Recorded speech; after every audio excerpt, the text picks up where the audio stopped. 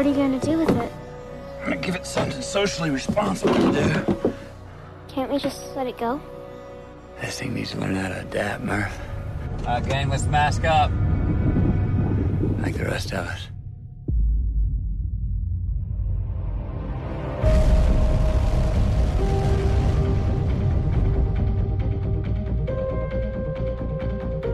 This world's a treasure, but it's been telling us to leave for a while now.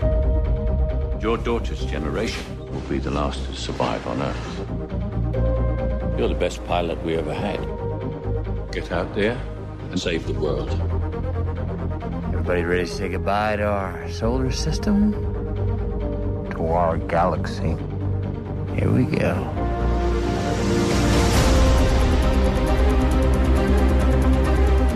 We're here. We want to get down fast, don't we? Actually, we want to get there in one piece. Hang on.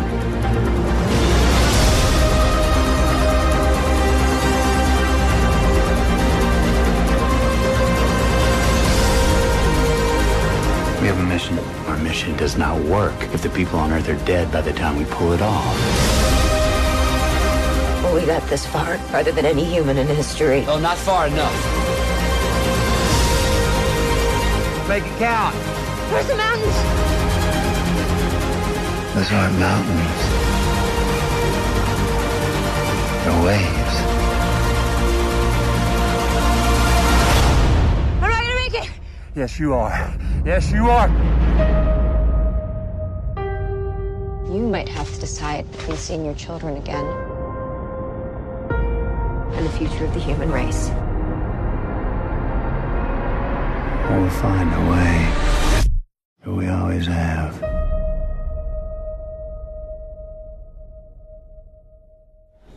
มาแล้วครับยินดีต้อนรับเข้าสู่ปราการด่านสุดท้ายอภิมหากาพย์แห่งสปอยเลอร์ของภาพยนตร์เรื่อง Interstellar ครับใช่ฮะซึ่งในเรื่องนี้นะฮะและในตอนนี้นะครับผมนะครับก็เรียกได้ว่าอัดอั้นตันใจมานานมากนะฮะโอ้โหเรียกได้ว่าต้องรอถึงระยะเวลาเป็นวันๆเพื่อจะได้เล่าส่วนสุดท้ายซึ่งเรียกได้ว่าที่อื่นไม่มีนะครับตรงนี้นักวิจารณ์หนังคนไหนก็คงจะไม่สามารถทำได้ในระดับนี้แน่นอนนะวันนี้เราอยู่กับใครบ้างครับมงแปงตอนนี้มีผมพี่แทนไทยนะครับแล้วก็คุณอบันสามัญชนได้กลับมาแล้วครับเดี๋ยวพี่ถือหลอดยานวดมาถูกต้องนึกได้เลยว่าต้องทาแล้วตกลงไปวิ่งมาราธอนกลับมาเสร็จแล้วใช่ครับวิ่งฮาล์ฟมาราธอนนี่ครับถูกต้องพูดง่ายๆคือพี่อบันวิ่งไป20โลนะฮะ21โลโอ้ทักไหวได้ไงวะพี่ก็ไม่รู้วิ่งตั้งแต่กี่โมงถึงกี่โมงเลยถ้าฮาล์ฟเริ่มวิ่งตี4แล้วพี่เลิกวิ่งประมาณ6โมงครึ่งอะไรประมาณนี้ก็2ชั่วโมงครึ่งความรู้สึกตอนสำเร็จแล้วเป็นไงพี่ฟินนะงงถึงเส้นชัยแล้วเหรอโอ้โหคือแล้วเต็นท์พยาบาลปฐมพยาบาลอยู่ตรงไหนคือจริงๆแล้วหาจริงๆหาไม่เจออะไรเงี้ยแบบไม่ไหวแล้วป้าอะไรเงี้ยก็กระเพกไปหานางพยาบาลเขาก็ให้บอกว่านี่ค่ะทายาเลยน้ำมันมวยครับแค่นี้ครับพี่ก็เลยต้องขอถุงน้ำแข็งมาประคบเองอะไรเงี้ยเดี๋ยวนะฮะแล้วหลังจากวิ่งเสร็จพี่นอนตอนกี่โมงครับวิ่งเสร็จแล้วนอนหลับพอเสร็จแบบ6โมงนิดๆก็ถึงบ้านประมาณ7โมงนิดๆป่ะคือกลับมาเลยแล้วก็นอนเลยเพราะไม่ได้นอนมาประมาณ24ชั่วโมงนอนประมาณตอน8โมงใช่แล้วตื่น6โมงเย็นจ้าครับผมคือสลบสลายเอาละครับชาร์จพลังมาเต็มที่พร้อมไหมครับกับแน่นอนเซ่เอาละครับงั้นเราอย่าให้เสียเวลาเลยบางไปเฮ้พี่เราบิ้วคนดูมาจนคนดูมันแบบมึงจะเล่าจริงไหมเนี่ยรูตูดมันเกร็งมากเลยนะตอนนี้นะฮะแม่เพราะฉะนั้นเราจะเข้าเนื้อเลยของแปงเราไม่ต้องแบบอารัมพบทอะไรแล้วครับเวิร์มโฮฮะเราสกิปช่วงทุ่งนาอะไรช่วงแรกๆไปก่อนเลยถ้ามีเวลาค่อยย้อนกลับมานะฮะเอามาเวิร์มโฮเลยของแปงครับตกลงเวิร์มโฮมีความสำคัญไงกับพล็อตเรื่องของ Interstellar คือเวิร์มโฮเนี่ยหลายๆท่านน่าจะรู้ดีในฐานะว่ามันเหมือนกับประตูมิตินั่นเองนะครับครับซึ่งเวิร์มโฮเนี่ยมันเป็นสิ่งที่หลุดมาจากทฤษฎีสัมพัทธภาพทั่วไปของไอน์สไตน์โดยตรงเลยฮะคือแม้แต่ในสมัยที่ไอน์สไตน์ยังมีชีวิตอยู่เนี่ยก็คิดเรื่องนี้อย่างละเอียดด้วยตัวเองเลยด้วยนะครับเพราะฉะนั้นเวิร์มโฮเนี่ยมันเป็นคำที่เขาเรียกกันเป็นภาษาแบบให้ชาวบ้านเข้าใจฮะหรือเรียกจะเป็นแสแลงอย่างนึงก็ได้ภาษาฟิสิกส์จริงๆเขาจะใช้คำว่าไอน์สไตน์โรเซนบริดจ์นะครับสะพานของไอน์สไตน์กับนาธานโรเซนไม่ใช่นาธานโอมานนะครับคือ ตอนนี้นาธานโอมาเพิ่งทำคิ้ว16มิติแล้วมีคำว่ามิติเหมือนกันนะนั่นนะฮะพูดง่ายก็คือไอพอยก็คือมันเป็นคำตอบของสเปซที่เกิดเคิร์ฟสูงมากจนกระทั่งไปเชื่อมจุ๊บเข้าสเปซคนละตำแหน่งคือมันม้วนตลบซะจนแบบมันไปพับไปโดนอีกที่หนึ่งในจักรวาลเงี้ยคือมันพูดว่าพับก็ไม่ได้พี่เขาว่าพับมันใช้กับสเปซ2มิติหรือกระดาษเนี่ยมันจะเริ่มยากตรงนี้นะคืออย่างนี้ฮะปกติแล้วเนี่ยเวลาเราจะพูดถึงบิ๊กแบงจะพูดถึงอะไรก็ตามเนี่ยเรามักจะมองภาพเป็น2มิติทั้งที่จริงๆเราอยู่ในจักรวาลที่เป็น3มิตินะครับเพราะฉะนั้นเวิร์มโฮลเวลาเราวาดรูปในหนังก็ตามเนี่ยเราบอกว่าเราจะลากจากปลายกระดาษด้านหนึ่งซึ่งเป็นจุด A มาเชื่อมปลายกระดาษที่เป็นจุด B เส้นตรงคือระยะทางสั้นสุดใช่ใช่ในฐานะที่เราอยู่ในสเปซ2มิติคือมดเนี่ยก็จะเห็นว่ามาให้เหลือ2มิติใช่สมมุติว่ามดอยู่บนพื้นกระดาษเนี่ยแน่นอนมดกระโดดไม่ได้อะไรเงี้ยนะครับยกเว้นมดที่เกิดอารมณ์ติดปีกจะบินขึ้นเป็นอะไรก็ว่าไปแต่สมมุติมดเนี่ยมันยืนอยู่บนผิว2มิติมันไม่สามารถจะกระโดดเร็วไปกว่านั้นได้นะฮะมันก็ต้องเดินตามเส้นตรงจากจุด A มาจุด B แต่ถ้าเรามองในภาพ3มิติกระดาษเนี่ยถ้าเรางอมาแปะกันนะครับพี่จุด A กับจุด B เนี่ยจะกระโดดเข้าหากันได้เลยทันทีราวกับว่าเป็นจุดเดียวกันหรือใช้เวลาแทบไม่ต้องใช้เวลาเลยปุ๊บมาได้เลยนะแต่กรณีจะเกิดเวิร์มโฮลได้เนี่ยคนจะเห็นภาพแบบนี้ได้เราต้องอยู่ในสเปซ3มิติก็จะเห็นว่าสเปซ2มิติเกิดอะไรขึ้นกับมันนะครับเพื่อคืออ้าวกระดาษมันไม่ได้เป็นไรมันแค่งอมาแปะกันเฉยๆถ้าไอคนที่เห็น3มิติก็จะเห็นเป็นเรื่องแบบเข้าใจได้มดที่เดินเป็นเส้นตรงก็จะเห็นเดินเป็นเส้นโค้งอ้อมๆไปนะแต่จริงๆแล้วมดสามารถเดินกระโดดปุ๊บข้ามช็อตมากระดาษที่ถูกพับได้เลยแต่ทีนี้ในสเปซ3มิติเนี่ยเราจะเห็นเวิร์มโฮลอย่างแรกที่หนังทำเนี่ยดีมากก็คือเห็นตัวเวิร์มโฮลเป็นทรงกลมใช่ซึ่งจริงๆคำว่าโฮหรือรูเนี่ยเรานึกว่าเวลาเราเจาะลงไปในพื้นแบนๆเนี่ยเราจะเห็นเป็นวงกลมซึ่งเป็น2มิติไอ้ที่เป็นห่วงที่ไปแปะกำแพงห่วงทะลุมิตินะฮะห่วงผ่านทุกที่นั่นเองนะฮะเราก็นึกว่ารูคือหมายถึงรูอย่างนั้นใช่ฮะแต่จริงๆคือเวิร์มโฮลเนี่ยเป็นบริเวณ3มิติที่เราเข้าได้ทุกทางนะครับแล้วก็พอเข้าไปปุ๊บมันก็จะเชื่อมไปสู่อีกตำแหน่งหนึ่ง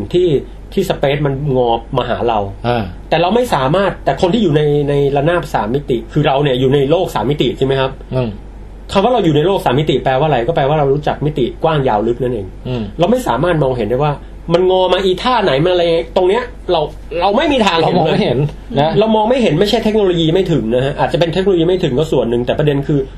เราอยู่ในโลก3มิติเราไม่สามารถเห็นการงอของมิติที่มันมาพับกันได้เหมือนมดเนี่ยมดไม่สามารถเห็นกระดาษมางอมาแปะกันได้นี่คือเวิร์มโฮลแต่ก็มีคนตั้งข้อสังเกตได้น่าสนใจว่าตัวเวิร์มโฮลเองเนี่ยมาอยู่แถวดาวเสาร์เนี่ยทำไมมันไม่เกิดแรงโน้มถ่วงไปดูดดาวเสาร์ซะซวบอะไรเงี้ยหรือส่งผลรบกวนgravity ของระบบสุริยะนะครับไอ้จุดนี้ผมก็ไม่แน่ใจเหมือนกันคือผมไม่แน่ใจว่าตัวเวิร์มโฮลเองเนี่ยมีมวลหรือเปล่านะคือมันเขาไปสับสนกับแบล็คโฮลหรือเปล่าแต่อันนี้เวิร์มโฮลกับแบล็คโฮลเนี่ยไม่คนละเรื่องกันคนละอันกันนะครับเพียงแต่ว่าประเด็นคือตัวเวิร์มโฮลเนี่ยเท่าที่ผมดูมันเหมือนสเปซมันงอมาแตะกันเฉยๆนะเพราะฉะนั้นผมคิดว่าถ้าผมดูหนังตอนนั้นผมไม่ได้รู้สึกอะไรคือในหนังเนี่ยผมแปลคิดว่าแบบฉากที่เข้าไปในเวิร์มโฮลเนี่ยทำได้สมจริงแล้วฉากตอนเข้าไปในเอางี้มองจากข้างนอกก่อนยังไม่ทันเข้าไปถ้าข้างนอกผมว่าสมจริงมากคือเวิร์มโฮลเนี่ยจริงๆมันไม่มีอะไรมากไปกว่าประตูสารพัดสถานที่ของโดเรมอน นั่นแหละคือเวิร์มโฮลนะฮะคือหมายความว่ามันเชื่อมเปิดไปห้องน้ำชิซุกะได้ในทันทีปุ๊บอันนั้นน่ะเวิร์มโฮลชัดๆเลยนะครับไม่เห็นเป็นหน้าป่องแปงเลยไม่รู้ใส่แว่นเหมือนกันด้วยนี่ผมเป็นโนบิตะสินะใช่แต่ทีนี้คือตอนที่มันเริ่มเข้าไปในเวิร์มโฮลเนี่ยแล้วมันเห็นเป็นการเดินทางแบบไอ้ตรงนั้นอ่ะมันคืออะไรเนี่ยนี่ผมนึกไม่ออกอันนี้ต้องไปถามพี่ยอแล้วล่ะหรือเป็นเพราะแต่ว่าเราก็ไม่มีใครรู้ใช่ไหมว่าเวิร์มโฮลเป็นยังไงหรือว่ามันคำนวณด้วยวิทยาศาสตร์คือเส้นของผมเนี่ยคือมันเข้าไปปุ๊บมันต้องถึงเลยมันไม่ควรจะผ่านเส้นทางอะไรระหว่างนั้นเหมือนนั่นแหละลิ้นชักโดเรมอนเลยเข้าไปแล้วต้องมีแบบว่ากำแพงหยุดเป็นรูปนาฬิกาบลุบเลยจริงๆผมเข้าใจว่าเวิร์มโฮลคือมันต้องแบบประตูสารพัดสถานที่อันนั้นอ่ะผมว่าสมจริงนะเปิดปุ๊บนั่นห้องน้ำชิซุกะจบเพราะว่าไอ้ระหว่างทางเนี่ยมันเป็นแค่ผมเข้าใจว่ามันเป็นแค่กราฟิกที่ทำให้เข้าใจง่ายนะให้เหมือนมีการเดินทางเลยมีการเดินทางนะครับ แต่จริงๆตรงนี้ผมก็ไม่ได้ซีเรียสอะไรเพราะอะไรรู้ไหมพี่เพราะว่ามันยังไม่มีใครเคยเห็นเวิร์มโฮลมันจะมีตรงกลางบ้างก็ไม่แปลกก็ไม่เป็นอะไรยังไม่มีใครรู้ไงว่าของจริงเป็นยังไงใช่แต่ความน่าสนใจคือเขาทำพอมองเข้าไปคุณจะเห็นรูปร่างของกาแล็กซี่ต่างๆอีกด้านหนึ่งได้อะไรเงี้ยฮะซึ่งบิดเบี้ยวไปเพราะความโค้งอะไรอันนี้สวยงามเอางี้เดี๋ยวขอย้อนรอยนิดนึงคือคุณแมทธิวแมคคานาเฮเนี่ยเขาเป็นนักบินครับแต่ว่านักบินเนี่ยคือถ้าเกิดจะบินไปแบบอีกกาแล็กซี่นึงอ่ะมันก็คงไม่มีทางไปถึงอ่ะใช่ไหมเพราะฉะนั้นมุกของหนังเรื่องนี้ก็คือว่ามีเวิร์มโฮลมาติดตั้งไว้ให้อยู่ที่แถวๆดาวเสาร์นะฮะแล้วก็การบินทะลุผ่านเวิร์มโฮลนี้เข้าไปเนี่ยจึงสามารถทำให้ไปสู่อีกกาแล็กซี่หนึ่งได้ภายในช่วงแบบเวลาในชีวิตเขาเนี่ยจริงๆจากโลกไปดาวเสาร์นี่ก็ประมาณเท่าไหร่นะเนี่ย2 ปีในหนังแค่นั้นก็นานแล้วนะทีนี้ระยะทางเดี๋ยวผมขอคอมเมนต์เรื่อง2 ปีนิดนึงคือ2 ปีมาจากไหนคืออย่างนี้ฮะระยะเวลาที่มนุษย์ส่งยานไปลงดาวอังคารแล้วยานไวกิ้งอะไรก็ตามเนี่ยนานเท่าไหร่พี่รู้ไหมในหนังเขาบอกใช้เวลา8 เดือนซึ่งมันก็ตรงกับตัวเลขที่ NASA ใช้สำหรับการส่งยานแบบไร้คนขับไปลงใช้เวลา8 เดือนนะครับคือเทคโนโลยีณวันนี้8 เดือนแต่ว่าการส่งคนไปลงแล้วใช้เวลา8 เดือนเนี่ยเรียกได้ว่าเทคโนโลยีเนี่ยทำไมมันใช้เวลาเท่ากับไร้คนขับคำตอบก็คือในยุคนั้นน่ะเทคโนโลยีมันคงพัฒนาจนกระทั่งสามารถส่งคนไปลงในระยะเวลา8 เดือนได้อันนี้เขาเรียกว่าดูละเอียดนะฮะดูละเอียดนะครับแต่ทีนี้พอทะลุออกเวิร์มโฮลเนี่ยอันนี้น่าสนใจแล้วคือไปถึงปุ๊บเข้าใจว่าตอนแรกไม่มีใครรู้ว่าเข้าไปแล้วจะเจออะไรบ้างนะคือเหมือนกับว่ามิชชั่นก่อนหน้านั้นน่ะมันไม่สามารถส่งข้อมูลกลับมาบอกได้ว่าไปแล้วเจออะไรครับคุณแมทธิวแมคคานาเฮก็เลยไปถึงปุ๊บก็คว้างมาแล้วก็แบบตกใจเฮ้ยดาวเคราะห์3 ดวงที่ว่าจะต้องไปค่อยๆเยือนทีละดวงเนี่ยมันดันอยู่ติดกับหลุมดำดาวดวงแรกเนี่ยนะครับมันอยู่ใกล้ๆกับหลุมดำซึ่งหลายๆคนก็จะเห็นหลุมดำเนี่ย มีลักษณะเป็นไม่เห็นดำเลยมีอะไรรอบๆเป็นแสงสว่างเรืองๆเหมือนหมวกเม็กซิกันเหมือนแบบเป็นอะไรเหมือนคนเวียนเทียนเป็นวงตัวนั้นเคยเล่าไปหลายหนแล้วก็คือมันก็คือแก๊สที่วนอยู่รอบหลุมดำจนกระทั่งเกิดความร้อนสูงมากนะแล้วก็เปล่งแสงออกมาได้นะฮะคือตัวหลุมดำเองมันก็ไม่ได้มีแสงอะไรออกมาไม่มีแสงอะไรนะฮะอาจจะมีแสงคือรังสีฮอว์กิงซึ่งก็ไม่มีใครตรวจเจอแต่ว่าเท่าที่รู้ตอนนี้แก๊สที่วนอยู่รอบๆเนี่ยมีความร้อนสูงมากแล้วก็ตัวมันก็มีสนามแม่เหล็กมีพลาสมาเวลามันเกิดความเร่งหรือวนมันก็จะปล่อยคลื่นแม่เหล็กไฟฟ้าในย่านต่างๆออกมานะครับเพราะฉะนั้นไอตัวหลุมดำก็จะมีเหมือนเป็นจานแสงอยู่รอบๆเขาเรียกว่าจานรวมมัวหรือ accretion disk นะฮะตรงนี้ผมว่าทำสวยมากทีนี้มันมาถึงจุดนี้จุดหลักของหนังเลยที่มันทำให้พี่แบบชอบมากอ่ะก็คือมันเริ่มคุยกันเรื่องของสัมพัทธภาพเรื่องของการเวลาที่มันยืดหดได้ฮะปรากฏการณ์ time dilation แล้วหลุมดำเนี่ยเป็นสิ่งที่ว่าใกล้ๆขอบหลุมดำเนี่ยมันจะมีแรงดึงดูดสูงมากถูกไหมใช่และที่ใดก็ตามที่มีแรงดึงดูดสูงมากเนี่ยมันทำให้แม้กระทั่งการเวลาก็บิดเบี้ยวไปใช่แล้วตรงนี้มันเป็นดราม่าที่ว่าการจะไปทำมิชชั่นที่ดาวเคราะห์ซึ่งอยู่ใกล้ไอ้หลุมดำนั้นน่ะแปลว่าลงไปเพียงแค่ไม่กี่นาทีเนี่ยเวลาบนโลกมันจะผ่านไปเป็นแบบหลายปีใช่10 ปีป่ะคือในหนังมันบอกว่าอะไรนั้นประมาณ1 ชั่วโมงบนนั้นน่ะเท่ากับประมาณ7 ปีบนโลกนั่นนะฮะครับดราม่ามากคือพี่ว่าเอาในแง่ของพล็อตหนังก่อนในแง่สมจริงวิทยาศาสตร์เราเดี๋ยวค่อยมาต่อกันแต่ในแง่พล็อตหนังเนี่ยพี่ว่ามันมีหนังไม่กี่เรื่องที่เอาไอเดียตรงแบบเวลาต่างกันอย่างเงี้ยมาเล่นแล้วแบบมันดราม่าจนแบบเราร้องไห้อ่ะแบบเบ้อไปแค่1 ชั่วโมงคุณพระซึ่งในหนังเนี่ยรู้สึกจะใช้เวลาไปประมาณ3 ชั่วโมงนะครับเราขึ้นมาปุ๊บผ่านไปแล้ว21-22 ปีกลับขึ้นมาเพื่อนคนดำนี่แบบแก่ไปแล้วอะแก่ไปเลยแล้วบอกว่ารอนานแค่ไหนว่าก็20 กว่าปีแล้ว my friend สหายรอนานแล้วนู้จะไม่กลับมาแล้วอะไรเงี้ยแล้วแบบแก่เขาเริ่มงอกแล้วเป็นคนใจเย็นมากอะ แล้วที่สำคัญคือมานั่งเปิดดูไอ้เมสเสจที่ลูกส่งมาเก็บไว้อะไอ้ตรงนั้นน่ะของแปลงครับพี่นั่งดูไปแล้วแบบพี่น้ำตาไหลอะเดี๋ยวผมขอบรรยายความรู้สึกนิดนึงนะตอนที่พระเอกเนี่ยขึ้นมาบนยานแล้วเห็นลูกพ่อผมก็ยังได้คะแนนเกี่ยวกับโรคพืชได้ไม่ค่อยดีนะผมแบบลูกชายโตแล้วอ่ะสักพักลูกชายเอาหลานมาอวดอ่ะพระเอกแบบแล้วดนตรีอ่ะพี่ของคุณฮานซิมเมอร์ในช่วงนั้นนะ ดึงมันอวกาศมันอ้างว้างดึงมันโน้ตตัวน้อยมากเลยนะแต่แบบระหว่างนี้มันดึงแล้วพอลูกชายแบบปิดการสื่อสารไปดนตรีหยุดทุกอย่างเข้าสู่ความเงียบเหมือนไม่มีวิดีโออีกแล้วแต่จู่ๆมีผู้หญิงคนหนึ่งเปิดวิดีโอเข้ามาช็อตนี้พี่ตอนนั้นผมรู้สึกอารมณ์ผมมันพีคจนแบบสุดแล้วนะเพราะตัวเองเห็นหลานแล้วจู่ๆแบบเอ๊ะผู้หญิงใครวะแดดโอ้ my god หนูเองนะเมิร์ฟโอ้โตแล้วตลอดเวลาที่ไม่เคยติดต่อมาจู่ๆผมก็คิดว่าเฮ้ยมันนานจนแบบให้อภัยพ่อแล้วเหรอแต่พอช็อตแรกคำพูดที่พูดกับพ่อด่าพ่อไอ้ชั่วแล้วก็แบบพูดแบบโอ้โห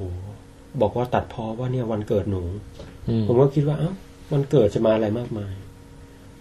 แต่วันเกิดเนี่ยมันสำคัญมันคือวันที่พ่อเคยพูดไว้ว่าเราอาจจะกลับมาตอนที่ตอนนั้นนะเราอายุเท่ากันตอนนี้หนูอายุเท่าพ่อตอนนั้นแล้วนะเพราะฉะนั้นรีบกลับมาได้แล้วแล้วพ่อมันร้องไห้กูกลับมาไม่ได้พี่วินาทีนั้นคือโอ้พี่เห็นด้วยใครที่ไม่ร้องไห้ช็อตนั้นเนี่ยผมคิดว่าหัวใจไม่รู้ทำด้วยอะไรแล้วล่ะพี่ไงพี่คนนอนดึกแล้วก็ manipulative ใช่ไหมครับนะฮะช็อตนั้นผมว่ามันกระแทกสายลมผมแรงมากช็อตนั้นพี่ก็พังภูมิเหมือนกันว่ะจริงๆเป็นช็อตแรกที่ทำให้ผมแบบร้องไห้อย่างเต็มภาคภูมิเลยใช่ไหมยังไม่นับช็อตที่พระเอกเนี่ยจากลูกมาแล้ว 7 6 5 4 3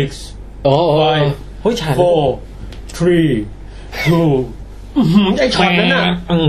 ผมว่า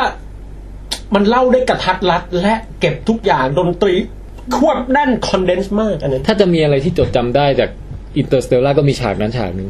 คือลูกร้องไห้แล้วพ่อขับรถออกมาไม่มีเวลาแม้จะทั้งจะมาล่ำลาอะไรมากมายเสร็จแล้วก็ขึ้นอวกาศไปเลยคือเป็นการตัดฉากที่แบบว่าสุดยอดมากผมว่าแต่มันคอนเดนซ์อารมณ์แบบแน่นมากที่อันนี้มันอารมณ์แน่นจริงๆนะตอนที่เขาดูวิดีโอตอนลูกเขาส่งวิดีโอมาย้อนดูเนี้ยอารมณ์แน่นคืออารมณ์โกรธอะโกรธอีนางแฮทเวย์อะบันรู้สึกไงกับฉากนี้บ้างคือต้องเล่าก่อนว่าเกิดดราม่าเพราะไปดาวดวงแรกที่มีน้ำใช่ไหมมีทะเลดาวขึ้นยักษ์อะครับที่มีแต่น้ำทะเลเต็มไปหมดอะไรเงี้ยคือนางแอนมันเบ้อจนอะไรจิกหัวแล้วก็ตบอย่างเงี้ยแล้วยิ่งดูวิดีโอก็ยิ่งโกรธอะนึกออกปะทำไมถึงหาว่าเขาเบ้อ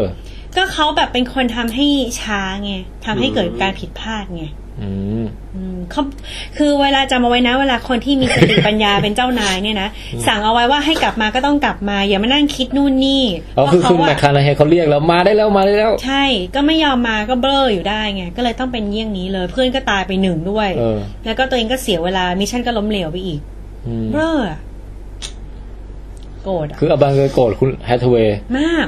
คือจุดประสงค์แห่งการตัดสินใจเขาอาจจะดีคือหมายความว่าอยากจะปฏิบัติภารกิจหมายถึงการกอบกู้ข้อมูลหรือการเก็บข้อมูลมาใช้ให้เป็นประโยชน์ที่สุดเพียงแต่ว่าในระยะเวลานั้นในบริบทต่างๆเนี่ยมันไม่ทันแต่เขาก็ยังไม่ยืดหยุ่นนะอันนี้ผมว่าเป็นความผิดพลาดเชิงการตัดสินใจเนาะทำให้เกิดผลลัพธ์ที่เลวร้ายแต่ที่ประทับใจฉากไอ้ที่แบบว่าอยู่บนโลกดาวที่มีทะเลเยอะอะแล้วแบบว่าจะคลื่นยักษ์จะมาแล้วอะแล้วพระเอกแมคคอนาเฮก็เรียกแอนแฮทเวย์อะแล้วไม่ทันก็เลยสั่งหุ่นยนต์ไปรับน่ะแล้วหุ่นยนต์ก็แปลงร่างเป็นไม้ใกล้กังหันแล้วก็หมุนไปรับแล้วก็อุ้มกลับมาอยากได้เครื่องนี้มากไอ้นั่นมันเป็นฉากที่หุ่นยนต์นั้นดูเท่มากอะคือสุดอะคือผมจะบอกว่าหุ่นยนต์ตัวเนี้ยแม่งกระป๋องมาตลอดดูกิ๊กก๊อกดูเหมือนมันเดินช้าอะไรเงี้ยสี่เหลี่ยมแบบเดดูเป็นอุปกรณ์แบบกวนชาวบ้านนะฮะจนกระทั่งช็อตนั้นนะพี่ตอนแรกที่มันทำคือมันหมุนไปแล้วก็ช่วยยกอุปกรณ์ที่มันแบบไปทับคุณแอนแฮทเวย์ขึ้นปื๊ดด้วยแรงระดับสุดยอดนะฮะพอยกปื๊ดขึ้นมาปุ๊บคราวนี้วิ่งกลับแบบปุ๊บโอ้เฮ้ยอันนั้นน่ะทั้งกลิ้งทั้งควบทั้งอะไรแบบได้หมดทุกรูปแบบนะใช่พี่สุดยอดอ่ะประทับใจมากเกิดมันแบบเขาเรียกอะไรอ่ะเกิดมีขา2ข้างหน่อยมันเป็นทรานส์ฟอร์เมอร์ไปแล้วเนี่ยใช่คุณพาสแล้วมันอารมณ์ขันเยอะดีนะทีนี้คำถามคือว่าแล้วทำไมเวลามันถึงเดินช้าและความสมจริงของเวลาเนี่ยโอเคไหมผมว่าสมจริงนะครับคือบางทีหนังหลายๆเรื่องเนี่ยเวลาจะตีความว่าเวลาที่อยู่ขอบหลุมดำหรือดาวที่อยู่ใกล้ๆหลุมดำจะเดินช้าคนที่อยู่บนดาวนั้นก็จะเคลื่อนไหวเชื่องช้าสวัสดีครับ คุณอาบันสวัสด จริงๆไม่ใช่ฮะคือผู้สังเกตทุกคนยังเห็นเวลาของตัวเองเป็นปกติอยู่ซึ่งอันนี้ผมคิดว่าสมจริงนะครับพี่อ่านมาจากแหล่งหนึ่งจริงๆอันบันก็อ่านด้วยคือเป็นอาร์ติเคิลที่เขียนโดยคุณฟิลเพลสเขาเป็นนักดาราศาสตร์ที่ชอบเขียนนู่นเขียนนี่นะดังคนนี้ดังมากฉายาสมญาเขาคือ The Bad Astronomer โอ้โหแบดอย่างเงี้ยแบบแบบไม่รู้แปลไทยว่าอะไรคงไม่ใช่แปลว่าเลวอะแสบเจ้านักดาราศาสตร์ตัวแสบอะไรเงี้ยตัวเอกอะไรเงี้ยอะไรพวกประมาณอย่างนั้นนะเขาตอนแรกเขาวิจารณ์ไว้ก่อนบอกว่าถ้าไปคำนวณตามสมการจริงๆแล้วเนี่ยนะไอการที่จะแบบให้เกิด time dilation ที่มันใหญ่เบิ้มขนาดนั้นคือแค่1 ชั่วโมงที่เท่ากับ7 ปีได้เนี่ยคือคุณต้องอยู่ใกล้หลุมดำมากอ่ะต้องอยู่ตรงขอบต้องไปอยู่ใกล้ประชิดมากเลยซึ่งถ้าเกิดใกล้ประชิดระดับนั้นจริงๆเนี่ยดาวเคราะห์มันไม่น่าจะอยู่ได้เขาบอกคือมันน่าจะถูกแรงแบบแรงดึงดูดจากหลุมดำแบบฉีกขาดเป็นคือไม่สามารถดำรงอยู่เป็นดาวเคราะห์ได้นะครับแต่หลังจากนั้นเนี่ยเขาบอกว่าได้ไปคำนวณใหม่อีกรอบหนึ่งเพราะตอนแรกลืมไปว่าหลุมดำเนี่ยเป็นหลุมดำชนิดที่แบบ rotating black hole คือไม่ใช่หลุมดำที่อยู่นิ่งๆแต่หลุมดำที่กำลังหมุนด้วยความเร็วสุดยอดคือต้องบอกนิดนึงหลุมดำเนี่ยมันมีการคำนวณแบบง่ายที่สุดก็คือหลุมดำแบบอยู่นิ่งๆไม่มีประจุไฟฟ้าอะไรอย่างเงี้ยแต่ถ้าเราบอกว่าเป็นหลุมดำหมุนเนี่ยก็จะคำนวณยากขึ้นไปอีกเนี่ยเชิญฮะแต่ก็ซึ่งพอเป็นหลุมดำหมุนแล้วเนี่ยปรากฏว่ามันได้ว่ะคืออยู่ต่อให้อยู่ไกลออกมาในระดับระยะทางที่ดาวเคราะห์ดำรงอยู่ได้เนี่ยก็สามารถเกิด time dilation ที่เอฟเฟกต์ใหญ่ขนาดนั้นได้ถ้าเป็นหลุมดำแบบหมุนซึ่งคุณฟิลเพลสเนี่ย The Bad Astronomer เนี่ยนะเขาก็ออกมาขอโทษขอโพยว่าตอนแรกเผลอไปตำหนิว่าคุณคลิปตอนแบบ เป็นที่ปรึกษาแล้วทำออกมาไม่สมจริงปรากฏว่าจริงๆคือทำสมจริงแล้วโอ้โหในจุดนี้เรื่องนั้นในดาวโลกที่มีน้ำทะเลคุณ Bad Astronomer ก็วิจารณ์ไว้ด้วยเหมือนกันใช่ปะเขาวิจารณ์ว่าไงนะเหมือนกับเกี่ยวกับเรื่องแรงห่วงแล้วก็แก๊สมันต้องระเหยหรืออะไรเป็นน้ำคือเขาบอกว่าคือจริงๆการวิจารณ์มันมาจากจุดเดียวแหละคืออะไรก็ตามที่อยู่ใกล้หลุมดำเนี่ยมันจะโดนแรงดึงดูดสูงมากแล้วไม่เพียงโดนแรงดูดสูงมากแต่แรงดึงดูด2ฝั่งของดาวที่อยู่ด้านใกล้กับที่อยู่ด้านไกลอ่ะมันจะไม่เท่ากันพอไม่เท่ากันมันเกิดแรงที่เขาเรียกว่า tidal force อันนี้ปองปังจะอธิบายไง tidal ก็มาจากคำว่าไทที่แปลว่าน้ำขึ้นน้ำลง คืออย่างนี้ครับไอตอนที่โลกเราเนี่ยดวงจันทร์อยู่ด้านสมมุติว่าโลกเราเกิดน้ำขึ้นน้ำลงเพราะว่าดวงจันทร์ใช่ไหมฮะถ้าดวงจันทร์อยู่ฝั่งนึงแรงดึงดูดก็จะดูดน้ำให้ปูดขึ้นมาหาดวงจันทร์ใช่ไหมครับและอีกฝั่งเนี่ยแรงดึงดูดมันน้อยกว่าแต่แน่นอนมันจะมีปรากฏมันเป็นเอฟเฟกต์บางอย่างที่ทำให้น้ำปูดไปอีกฝั่งด้วยนะส่วนด้านที่ไม่อยู่ในแนวของดวงจันทร์เนี่ยน้ำมันก็จะเป็นน้ำลงค่ะก็จะเป็นเหมือนวงรีใช่เป็นวงรีน้ำก็จะขึ้นไปในแนวของดวงจันทร์นั่นเองแต่ทีนี้มีการที่แบบ2ฝั่งมันได้โดนแรงดูดไม่เท่ากันไงใช่ไหมเพราะว่า2ฝั่งเนี่ยแรงดึงดูดมันไม่เท่ากันเรียกว่ามันทำให้มันเกิดผลต่างเหมือนกับโลกเราโดนกระชากฝั่งดวงฝั่งที่ดวงจันทร์อยู่เนี่ยมันกระชากปึ๊บแรงนี่แหละเหมือนเราดึงแขนสมมุติเราดึงแขนข้างขวาของอบันด้วยแรงเท่ากับอาโนอย่างเงี้ยหลุดแต่ว่าไอ้แขนข้างซ้ายของอบันเนี่ยก็มีคนดึงเหมือนกันแต่ดึงเท่ากับแรงปองปังอย่างเงี้ยมันก็ยืดออกเหมือนกันสุดท้ายแรงอาโนมันก็จะดึงกระชากจนแขนอบันขาดนึกออกป่ะเพราะแรงมันไม่เท่ากันไงส่วนผมเนี่ยที่จับอีกข้างนึงเนี่ยก็ทำให้พี่อบันโดนดึงอยู่ดีแขนอีกข้างเพราะว่าคุณอาโนเล่นดึงแรงซะขนาดนั้นผมดึงไม่แรงก็จริงแต่ว่าก็ดึงจริงไหมฮะเพราะนั้นมันก็ดึง2ด้านแต่พอดึงไม่เท่ากันมันจะยืดแล้วมันจะฉีกขาดซึ่งเขาบอกว่าตรงบริเวณขอบหลุมดำเนี่ยมันมีความต่างตรงนี้เพียงพอที่จะทำให้ดาวเคราะห์ทั้งดวงเนี่ยแบบถูกดึงจนฉีกกระจุยเป็นฝุ่นไปได้เลยคือมันไม่มีดาวมาตั้งอยู่ให้เห็นเป็นก้อนๆหรอกมันต้องกลายเป็นแบบว่าทุกอย่างพังทลายหายไปเป็นแบบมันก็เหมือนวงแหวนของดาวเสาร์อย่างนั้นอ่ะอันนี้น่าสนใจแต่อย่างนี้ครับผมขอวิพากษ์นะฮะครับคืออย่างนี้ครับใครก็ตามที่เข้าใกล้หลุมดำเนี่ยหลุมดำมันความเข้มข้นอย่างที่พี่แทนบอกก็คือความโน้มถ่วงมันค่อนข้างสูงมากเพราะฉะนั้นถ้าผมเอาขาเข้าใกล้หลุมดำขาจะโดนดึงแรงมากหัวก็จะโดนดึงไปอีกทางนึงเหมือนกับเนี่ยขาผมโดนอาโนกระชากปึ๊สหัวโดนพี่อบันกระชากไว้เบาๆแต่แน่นอนหัวก็ต้องโดนดึงแน่นอนนะฮะไม่ทัดเทียมกันเลยใช่นะครับทีนี้เนี่ยปรากฏการณ์เนี่ยมันเป็น ภาษาอังกฤษว่า spaghettification หรือกระบวนการทำให้เป็นสปาเกตตี้นะครับคือมนุษย์ธรรมดาพอไปเข้าใกล้หลุมดำหรือแรงโน้มถ่วงที่มันความต่างสูงๆมันจะยืดฟืดแรงมากนะทีนี้ไอ้ดาวดวงนั้นเนี่ยถามว่าอยู่ได้หรือไม่เนี่ยผมคิดว่าการอยู่ของมันเนี่ยเป็นสมบัติของสสารที่สร้างเป็นดาวดวงนั้นมันไม่มีกฎฟิสิกส์ที่ห้ามว่าห้ามอยู่นะคือมันอาจจะฟุกมีดาวสักดวงที่บังเอิญไม่คือตอนแรกเขาก็บอกว่าถ้ามันอยู่ใกล้หลุมดำขนาดนั้นเนี่ยมันก็คงจะ tidal force มันแรงเกินจนมันไม่น่าจะสามารถเป็นดาวเคราะห์อยู่ได้ดาวเคราะห์แบบทั่วไปใช่แต่ตอนหลังก็มาบอกแล้วบอกว่าอ๋อถ้าเป็น rotating black hole ใช่ไหมเป็นหลุมดำที่หมุนแสดงว่าไอ้ดาวนี้ก็น่าจะแบบอยู่ออกมาห่างได้แล้วก็คือไม่จำเป็นต้องมาอยู่ใกล้ขนาดนั้นที่จะทำให้เกิดความต่างของเวลาคือแสดงว่าอยู่ห่างได้เพราะอยู่ห่างได้ก็โอเคก็น่าจะอยู่ได้นะแล้วก็มีคนบอกว่าต่อให้อยู่ห่างขนาดนั้นมันก็น่าจะถูกฉีดอยู่ดีคือหมายความว่ามันก็ไม่น่าจะเสถียรขนาดนั้นผมเลยคิดว่ามาแล้วแต่วัสดุที่เป็นแกนดาวนั่นเองนะฮะทีนี้สมมติว่ามันอยู่ได้แล้วกันสมมติว่ามันอยู่ได้คำถามคือรายละเอียดอย่างอื่นสมจริงไหมนะฮะเรื่องของคลื่นนะมาถึงเรื่องของคลื่นผมว่าไอ้คลื่นเนี่ยมันคือไทดอลที่แบบเกิดอย่างรุนแรงไงครับคือมันคือน้ำขึ้นน้ำลงใช่ไหมจริงๆแล้วคือน้ำขึ้นน้ำลงของมันเมื่อกี้นี้เลยใช่ซึ่งแบบเป็นคลื่นที่มันอลังการมากผมรู้สึกมันสวยตอนแรกมองไปแล้วครั้งแรกผมนึกว่าภูเขาด้วยซ้ำทุกคนก็นึกว่าเป็นภูเขาแต่พอเห็นว่าเป็นคลื่นนี่พี่ว่าฉากคลื่นนั้นมันอลังการจริงว่ะอุ้ยพี่น่ากลัวแม่งเล่นเอาคลื่นแบบไอ้หนังเรื่องอื่นที่แบบอะไรนะผจญภัยในมหาสมุทรต่างๆในของโลกอะพี่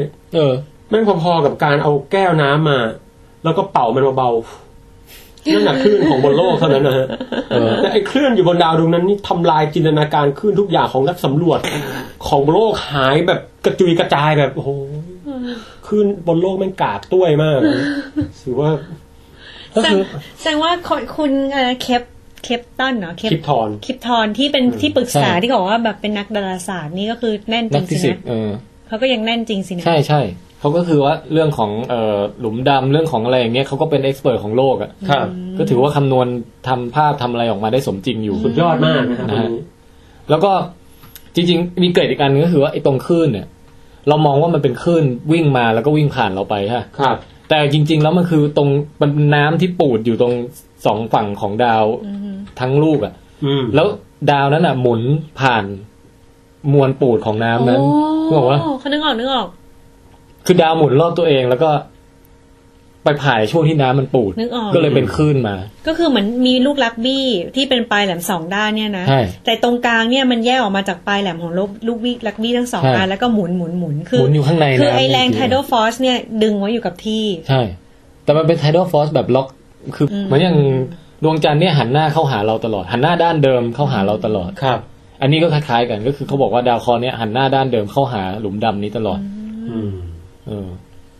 กระบวนการนี้เขาเรียกว่า tidal lock ใช่ก็จะมีน้ำปูดอยู่สองฝั่งแล้วก็ดาวก็หมุนรอบตัวเองไปก็พอวนเข้าหาน้ำนี่ก็เห็นเหมือนมีคลื่นมา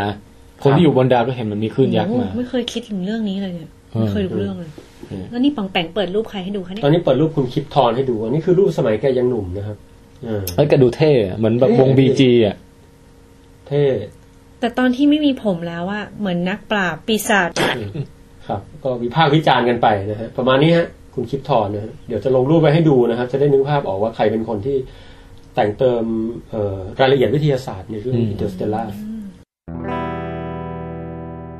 เอาละก่อนจะไปถึงดาวดวงต่อไปเห็นว่าเราจะคุยกันว่าตั้งแต่เกิดเริ่มมา make sense ไหมผมรู้สึกว่าช็อตที่จรวดกำลังดันขึ้นเนี่ยช็อตนั้นจะเห็นภาพแตกเป็นเกรนวิทยาสังเกตใช่ใช่ใช่ผมได้ยินว่าเขาใช้ภาพจรวดจริงนะตอนขึ้นคือหลังเรื่องนี้ช็อตที่บางช็อตที่เป็นยานเป็นแบบจรวดขึ้นอะไรพวกนี้อันนั้นใช้จรวดช็อตภาพจากจรวดจริงนะนั่นจะเห็นเป็นภาพแตกซึ่งมันเป็นภาพเมื่อนานมาแล้วอะไรเงี้ยครั้งนี้โนแลนมาแปลกแบบมีการตัดปุ๊บปุ๊บปุ๊บปั๊บเนี่ยซึ่งผมรู้สึกได้ฟีลลิ่งที่ดีทีนี้พอยานออกมาปุ๊บก็มาประกบกับส่วนใหญ่ที่เรียกว่า Endurance หรือ Endurance หรืออะไรสักอย่างเนี่ยนะที่มันเป็นชิงช้าสวรรค์อะครับหมุนนะฮะซึ่งไอการหมุนนี่ผมว่าก็ make sense มากนะครับคือก่อนจะหมุนเนี่ยทุกคนก็จะเข้าไปประจำที่ก่อนแล้วก็ไปนั่งบนทำแซงนั่งบนเก้าอี้เอาสายรัดอย่างดีแล้วพอยานเริ่มหมุนปุ๊บทุกคนก็มีแรงโน้มถ่วงเทียม ซึ่งใครที่ไม่เข้าใจความสำคัญของแรงโน้มถ่วงคือแรงโน้มถ่วงเทียมเกิดจากการเวียงหมุนอย่างรุนแรงนะฮะเพื่อให้คนในยานเนี่ยยืนได้ราวกับมีแรงโน้มถ่วงเหมือนบนโลกเฮ้ยตอนนี้ 1G ละคุณเริ่มรู้สึกยังในหนังจะมีการพูดชัดเจนพอเริ่มเป็นแรงโน้มถ่วงบนโลกปุ๊บคุณแอนแฮทเวย์ก็ถามเพื่อนร่วมยานว่าเอายาแก้อ้วกแก้เวียนหัวอะไรงี้ไหมอะไรอย่างเงี้ยซึ่งโหตรงนี้ผมชอบเหมือนรถไต่ถังกันใช่ไหมเนี่ยรถไต่ถังพี่ก็ชอบอ่ะแต่ว่ามันเหมือนกับหนังหลายๆเรื่องเนี่ยก็เวลาขึ้นอวกาศอะไรก็จะมีการหมุนที่ทำให้เกิดแรงโน้มถ่วงเทียมแบบนี้เหมือนกันแต่พี่ว่าเรื่องนี้มันพิเศษตรงที่ว่ามันมีอยู่ช็อตนึงคือมันมองกลับไปที่โลกโอ้แล้วมันเห็นโลกมันหมุนอยู่ในหน้าต่างอ่ะมันอยู่ในเครื่องซักผ้าโอ้เท่มากอ่ะพี่ไม่เคยคิดมุมมองนั้นมาก่อนเลยนะพี่ว่ามุมมองนั้นเป็นอะไรที่ทำให้เรื่องนี้แตกต่างทำไมโลกถึงหมุนอย่างนั้นนะก็เราจริงๆโลกไม่ได้หมุนแต่เรากำลังหมุนอยู่แต่เรารู้สึกมันเราอยู่นิ่งๆไงใช่เราโดนเหวี่ยงจนกระทั่งเรารู้สึกแรงโน้มถ่วงเทียมคืออยู่นี้พื้นอยู่ตรงนี้แต่เราพอมองตรงหน้าต่างปุ๊บอ้าวโลกมันแบบหมุนติ้วเลยอ่ะพี่ว่าตรงนั้นทำได้เจ๋งดีแล้วเราค่อยๆหาออกมาด้วยนะอันนี้คือการแบบเห็นโลกแบบค่อยๆเม็ดเล็กลงเรื่อยๆอย่างเงี้ยใจหายใจหายไปเลยหายไปในอวกาศเหนื่อยไหมตอนได้แล้วเอาให้เสร็จเลยแต่ว่าจริงๆคือเหนื่อยใช่ไหมก็เหนื่อยบ้างว่าตื่นเช้าไปทำงานแต่ไม่เป็นไรเดี๋ยวพวกเราก็ไม่ต้องกังวลพูดเลยแหละสนุกดีเราเปิดแอร์หน่อยนะพี่เพราะว่าถ้ามันน่าจะทำให้เกิดไคลโอเจนิกนะฮะโอเคฮะไคลโอเจนิกนะครับอีกนิดนึงนะพี่เลยทีนี้ผมก็เลยรู้สึกว่าการหมุนเนี่ยนอกจากจะคือหลายๆคนก็บอกว่ายานส่วนใหญ่ก็หมุนนะพี่ที่หมุนเนี่ยส่วนหนึ่งเพราะว่าจะได้ให้รับโซลาร์เซลล์ได้อย่างเต็มแผงโซลาร์เซลล์ได้รับพลังงานได้อย่างสม่ำเสมอไม่ใช่ส่วนหนึ่งรับเยอะส่วนหนึ่งรับน้อยมันรับสม่ำเสมอกันแล้วก็เนี่ยนะครับแล้วพระเอกก็เข้าสู่การนอนนะครับนะฮะอันนั้นเนี่ยรู้สึกหยุดยุยยังไงพี่มันเข้าไปในถุงศพอ่ะแล้วมีน้ำเต็มเลยเยลลี่แล้วไม่ถึงหายใจออกอ่ะอันนี้ไม่รู้อันนี้พี่ว่าคือแน่นอนไอ้เทคโนโลยีแบบประเภทที่ว่าถ้าจะไปเดินทางไปไหนไกลๆต้องหลับไประหว่างทางปี2ปีอะไรเงี้ยหรือแช่แข็งไปอะไรเงี้ยมันมีในหนังหลายเรื่องแล้วล่ะใช่แต่ว่าแต่ละเรื่องมันก็เหมือนสมมุติติ้งต่างกันไปว่ามันจะไอ้ตู้นั้นมันจะออกมาเป็นในรูปแบบยังไงนี่บอกว่าคือก็เพราะมันของจริงมันยังไม่มีไงมันก็จินตนาการไปเรื่อยอะไรเงี้ยแต่ที่ต้องนอนเนี่ยส่วนหนึ่งนอกจากเหตุผลทางจิตวิทยาคือการคนเบื่อเนี่ยนะครับคือมันดีมากเลยเนาะคือมันต้องแบบการนอนใช่ไหมพี่การเผาผลาญของร่างกายก็จะลดอัตราลงมากกว่าตอนที่เราตื่นอยู่เดี๋ยวหายใจแรงเดี๋ยวโกรธเดี๋ยวอยากจะให้ใช้ออกซิเจนน้อยๆอย่างเงี้ยแล้วมันให้แก่ช้าลงเลยได้ป่าววะก็เป็นไปได้แต่ว่าอันนึงถ้าเกิดจะมาดั้งจับผิดความสมจริงอะนะครับคือเรื่องนึงที่เป็นปัญหามากในการเดินทางอวกาศเนี่ยรวมทั้งเหตุผลที่ทำให้ต้องหมุนเพื่อให้เกิดแรงดึงดูดเทียมด้วยเนี่ยนะก็คือเรื่องของกระดูกเนี่ยและกล้ามเนื้อคือถ้าเกิดแบบไปแบบล่องลอยแบบว่าไร้แรงดึงดูดตลอดทั้งทริปเนี่ยขากลับมานี่ลงโลกนี่กลายเป็นปลาหมึกเลยนะคือกระดูกเสียมวลไปเยอะซะจนแบบแดกอะคือเป็นโปลิโอไปเลยต้องทำเดดลิฟต์คือเหมือนคนไข้เป็นอัมพาตที่แบบไม่ได้ใช้กล้ามเนื้อเลยมาแบบเป็นแล้วทำไงต้องทำเดดลิฟต์ใช่ไหมใช่เพราะฉะนั้นเนี่ยมันก็ถ้าเกิดสมมติตื่นอยู่อย่างคนที่อยู่ในสถานีอวกาศอะไรเงี้ยเขาต้องออกกำลังทุกวันนะครับมีแบบแท่นปั่นจักรยานมีแท่นอะไรให้ออกกำลังอะไรเงี้ยสม่ำเสมอมากซึ่งพี่ไม่แน่ใจว่าถ้าเกิดแบบไปไคลโอสลีปแบบหลับไปแล้วอีก2 ปีค่อยตื่นมาดาวเสาร์เงี้ยมันไม่ตื่นมาด้วยกล้ามเนื้อที่แบบรีบนวลหมดแล้วอะหรือว่ามีกระแสไฟฟ้าคอยจี้ก็เป็นไปได้ถ้าจะทำให้สมจริงก็ควรจะต้องมีคิดถึงระบบนี้ด้วยแล้วต้องมีระบบนี้ด้วยมนุษย์เราก็คือว่าในน้ำอาจจะมีสารมีอะไรอย่างงี้ให้เราหายใจแต่เราต้องมีขี้ออกมาด้วยสิแล้วออกมาทางไหนล่ะบางคิดละเอียดนะไม่ใช่แล้วว่าก็ปล่อยออกไปนอกยานบ่มันก็อยู่ในโรงศพนะใช่ไหมล่ะแล้วอย่างนึงตัวไม่เปื่อยเราแช่น้ำตั้งนานไงนี่ก็น่าสนใจ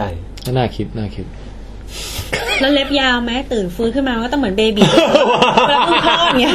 เล็บมัน2 ปีไม่ตัดผมกันเหรอพี่คุณแมทเดมอนเปิดออกมามั่งยังหล่ออยู่เลยเล็บไม่แถมอ้วนด้วยมันต้องแบบเล็บยาวๆปะผมว่ามันน่าจะเป็นกระบวนการหน่วงที่ดีมากนะคือเอาเป็นว่าเทคโนโลยีสมัยนั้นเขาทำได้แล้วกัน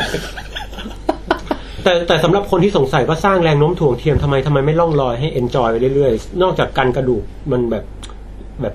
มันไม่ได้ใช้งานเนี่ยก็อาจจะทำให้เราใช้ชีวิตได้ง่ายขึ้นนะครับคือไม่ใช่แบบทุกอย่างมั่งแบบจะหยิบแต่ละที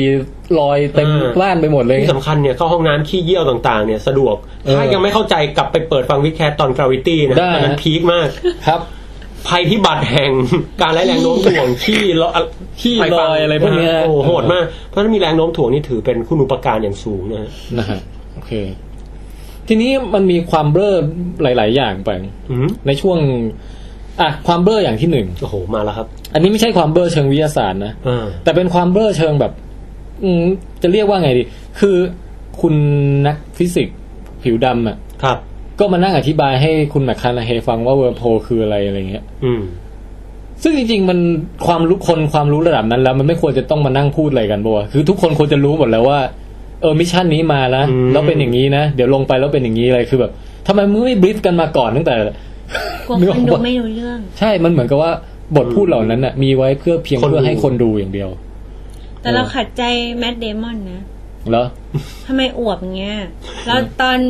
ในเรื่องอะไรนะบอร์นไอเดนติตี้เงี้ยโหหุ่นสุดฟิตเลยอ่ะ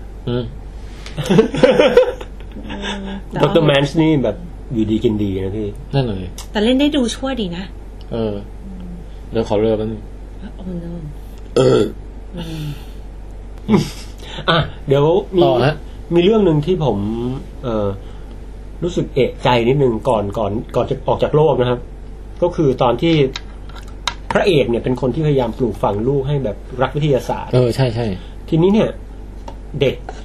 คุณน้องเมิร์ฟนะฮะซึ่งหน้าตาน่ารักจิ้มลิ้มเนี่ยฮะปากยานแกก็ไปแบบยังไงเถียงกับเพื่อนร่วมห้องว่าคือแกเชื่อว่ามนุษย์ไปลงดวงจันทร์จริงใช่แถมที่ห้องตรงชั้นหนังสือก็มียานลูน่าแลนดิ้งอะไรแบบวางอยู่เป็นของเล่นแต่คุณครูเนี่ยดูเหมือนว่าจะไม่เชื่อแม้แต่ครูเองก็ไม่เชื่อนะครับใช่ซึ่งจริงทุกวันนี้เราก็ไม่มีคนกลุ่มนึงยังเชื่ออยู่ว่าการไปลงดวงจันทร์เนี่ยเป็นเรื่องเฟกนะครับเรื่องจัดฉากขึ้นมาเรื่องนี้เนี่ยไว้เดี๋ยววิดแคสตอนไหนเนี่ยผมได้รวบรวมหลักฐานต่างๆมาหมดเลยว่ามนุษย์ไปลงดวงจันทร์จริงหรือไม่อยู่ในโน้ตบุ๊กเนี่ยอัญเชิญวิญญาณของคุณนีลอาร์มสตรองมาไม่ใช่วิธีนั้นฮะมีวิธีการทดสอบต่างๆนานาแล้วก็อธิบายเยอะแยะมากมายครับว่าเราไปลงมาแล้วจริงแต่ทีนี้ผมชอบหนังเรื่องนี้ตรงที่ว่าแม้แต่เรื่องการไปลงดวงจันทร์เนี่ยมนุษย์เราก็ยังบิดไปบอกว่าโอ้ย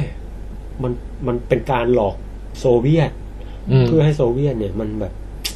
ใช้เงินไปกับงบประมาณหมดก็อุตส่าห์คิดได้นะคือผมชอบตรงที่ว่ายุคนั้นเราสอนกันแบบนั้นเพื่อไม่ให้เรามีความฝันเรื่องอะไรเราตัดการคืออย่าไปคิดว่าคนเราจะทำอะไรเพื่อแบบความก้าวหน้าของมนุษยชาติไม่หรอกมันยิ่งใหญ่เกินกว่าตอนนั้นเราไม่มีละนะแม้แต่เรื่องเอามาพูดก็ดีนะครับเรื่องเนี่ยเพราะว่าเหมือนกับช่วงนึงก็มีแบบสารคดีมาพยายามพูดว่ามันเป็นเรื่องการจัดฉากใช่ซึ่งคนที่บอกจัดฉากก็จะบอกว่าเอ๊ะทำไมรอยเท้าถึงเหยียบลงบนดวงจันทร์แสงไฟแสงอะไรทำไมรอยเท้าเหยียบแล้วมันยังคาดูเหมือนเหยียบลงบนโคลนมากกว่าดวงจันทร์มันไม่มีแบบความชื้นไม่ใช่เหรอนะฮะหรือว่าทำไมเงาของนักบินอวกาศยาวไม่เท่ากันทำไมธงดูเหมือนจะปลิวทำไมเดี๋ยวเรามาคุยกันยาวๆไว้มีโอกาสครับนะฮะอยากรู้แม่ทีนี้เอาละมันมาถึงจุดที่พอหลังจากดราม่าดูวิดีโอลูกชายลูกสาวอะไรเสร็จใช่ไหมครับโอ้อันนั้นน่ะตรงนั้นพี่ว่าพีคละพีคมากคือตอนแรกนี่บิ้วเรื่องจากโลกมาก็ค่อยๆติดตามมาเรื่อยๆใช่ไหมพอมาถึงไปเจอนาซาไปเจอไมเคิลเคนอะไรก็แบบเฮ้ยอะไรวะเนี่ยแบบเป็นมีอย่างนี้ด้วยเหรอแล้วก็พอมาถึงออกเข้าเวิร์มโฮลไปโผล่ดาวคลื่นยักษ์อะไรก็แบบตื่นเต้นแล้วพอมิชชั่นแบบล้มเหลวกลับขึ้นมาบนยานเกิดดราม่าทะเลาะกันมานั่งดูวิดีโอลูกโอ้โหร้องไห้ชิบหายไปปวงตรงนั้นน่ะพีคเลยแต่พอพ้นผ่านช่วงนั้นไปของหนังเนี่ยเป็นไงพี่ว่ามันเริ่มลงเหวตั้งแต่นั้นมาครับมันเริ่มตั้งแต่ฉากที่คุณแอนแฮทเวย์มานั่งแบบพร่ำพรรณนาว่าพลังแห่งรักเนี่ยคือเป็นพลังที่สามารถเป็นแรงดึงดูดข้ามผ่านภพผ่านมิติอะไรแบบที่แกมาพัมเพอใช่ไหมพี่คือมันเป็นบทพูดที่ฟังดูแบบมันน้ำเน่าเกินไปอ่ะสำหรับพี่อ่ะนะเหมือนกันอาบานรู้สึกไงรู้สึกมากแบบว่าฉันอยากไปดูนั่นแหละไม่มีเหตุผลอะไรเลยฉันบอกอย่างนั้นมันคือความรักเพราะความรักมันเป็นสิ่งเดียวที่ข้ามทุกมิติข้ามเวลาได้เลยคือแบบว่า มโน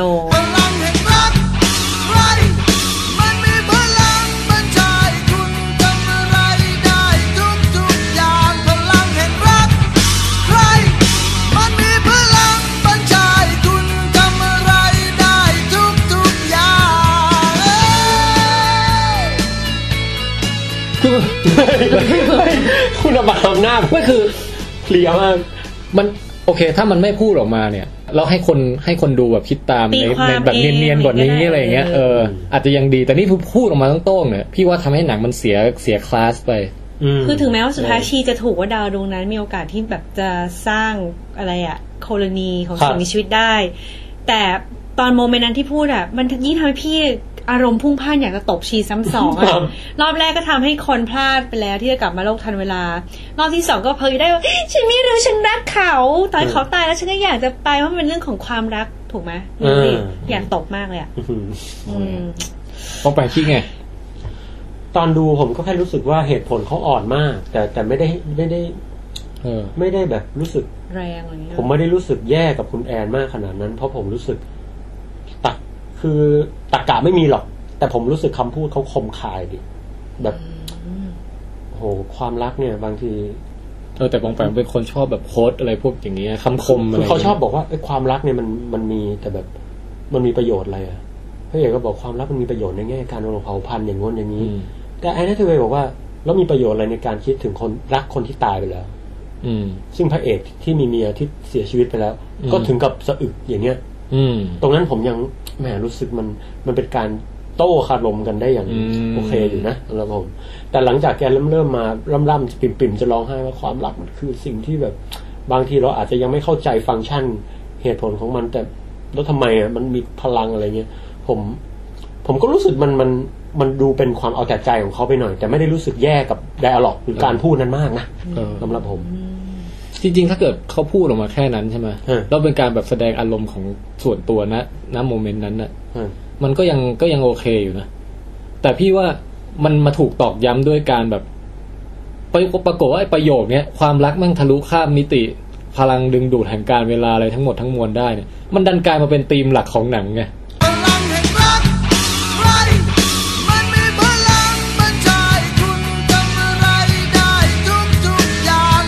อย่างนี้ผมขอเถียงอย่างคือไม่ใช่เถียงคืออย่างนี้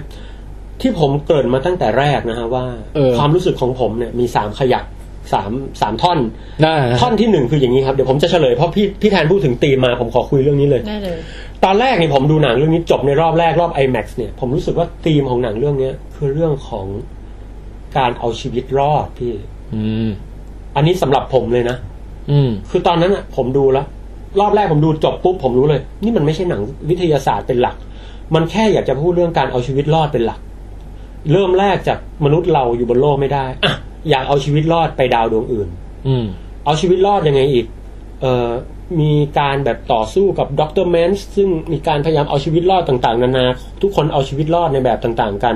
ทำไมมนุษย์เราถึงไม่ส่งหุ่นยนต์ไปเพราะหุ่นยนต์ไม่มีสัญชาตญาณการเอาชีวิตรอดซึ่งสัญชาตญาณการเอาชีวิตรอดมาทำให้โต้ตอบกับอะไรอ่ะปัญหาเฉพาะหน้าได้เร็วอะไรเงี้ยแล้วก็กลับมามนุษย์เราก็มีสัญชาตญาณการเอาชีวิตรอดโดยการแบบส่งยานออกนอกโลกได้อะไรนี้นั่นคือตอนจบนะซึ่งผมรู้สึกหรือนะธีมของหนังมันคือแล้วมันเหมือนเป็นการเลือกด้วยว่าคำว่าชีวิตรอดเนี่ยหมายถึงชีวิตเราเองหรือว่าหมายถึงชีวิตของคนรุ่นหลังหรือของมนุษยชาติคนรุ่นหลังก็แบ่งออกเป็น2อย่างคือว่าลูกกูเองอ่ะกับลูกคนอื่นอะไรเงี้ยมันจะอย่างเราจะต้องเสียสละแบบคือมันมีคุณค่าเท่ากันไหมกับการที่ว่าถ้าคุณไปมิชชั่นเนี้ยแล้วคุณสามารถทำให้มนุษย์เนี่ยยังคงมีต่อไปได้เริ่มจากหลอดแก้วเล็กๆอะไรเงี้ยแต่ไอคนที่เหลือที่โลกนี่ตายหมดเลยนะไม่รอดสักคนเลยเงี้ยมันมีแพลน B ก็คือเอาสเปิร์มกับที่ไข่ผสมกันแล้วเนี่ยเอาไปเพาะเลี้ยงบนยานอื่นให้เป็นเด็กทารกเอาออกมากระจุยกระจายเต็มไปหมดนะคือก็มีคำถามว่าแบบทำแบบนั้นเนี่ยมันก็คือ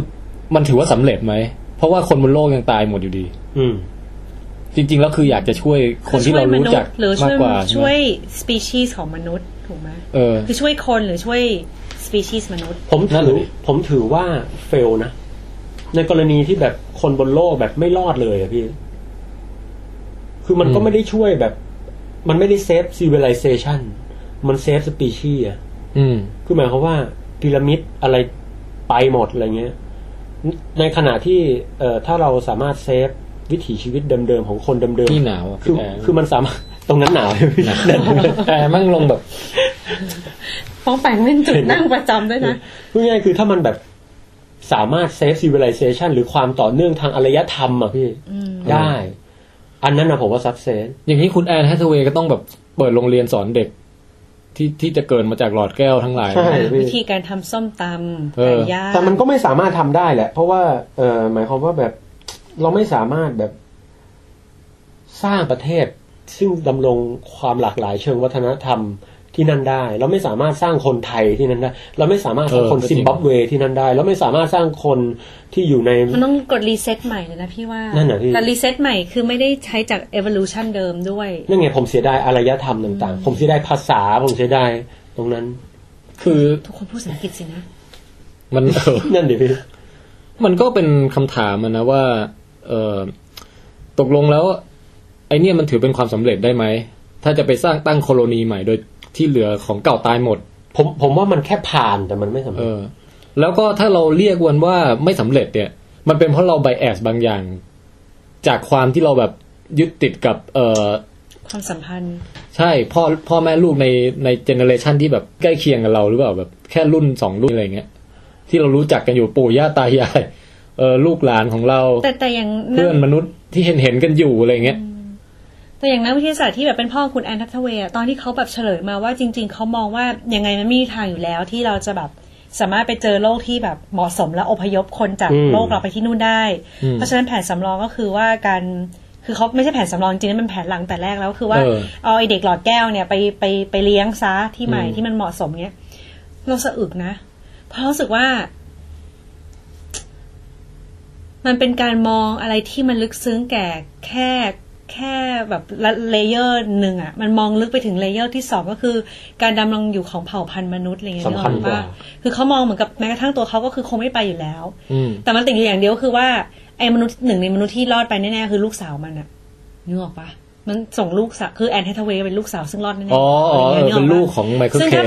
เป็นลูกของคนอื่นอะไรเงี้ยแล้วแบบส่งไปเนี้ยมันจะยิ่งแบบตอกย้ำถึงความซึ้งขึ้นอะไรเงี้ย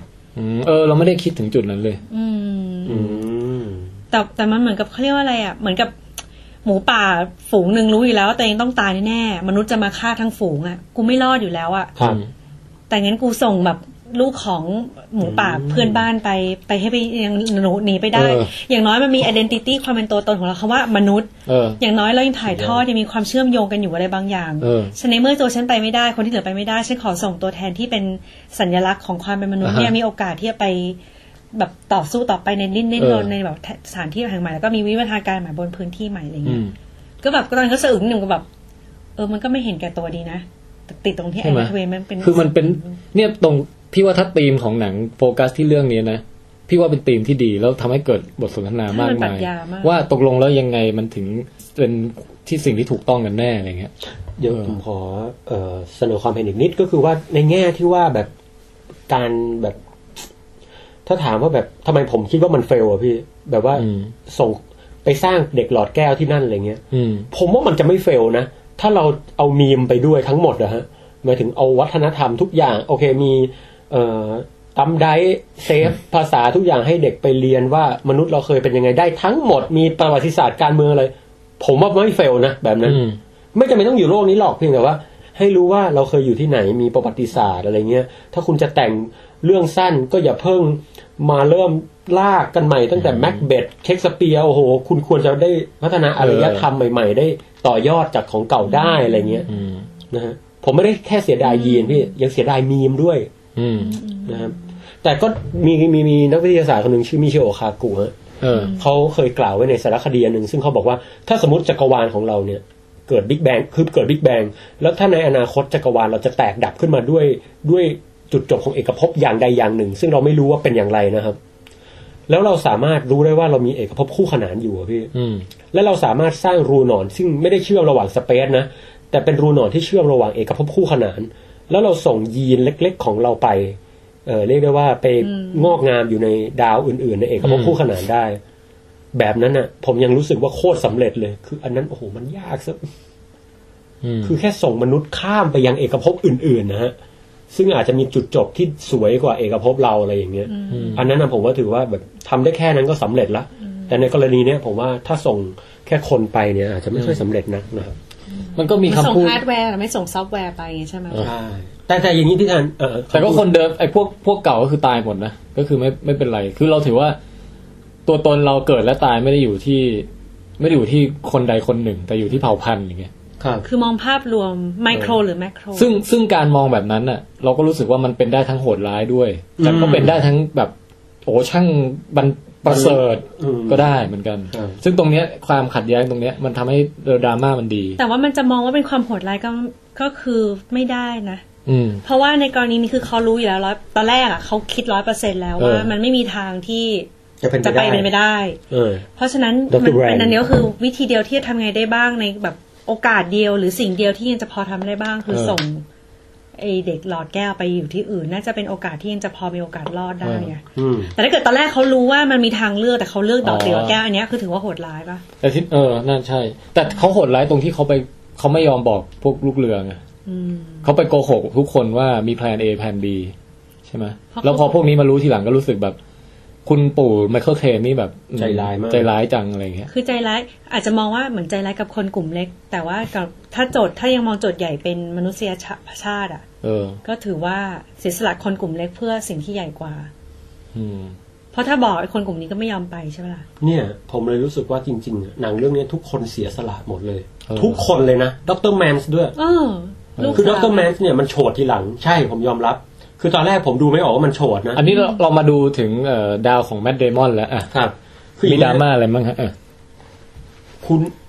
แมทธิวแมคคอนเฮย์ก็เรียกได้ว่าก็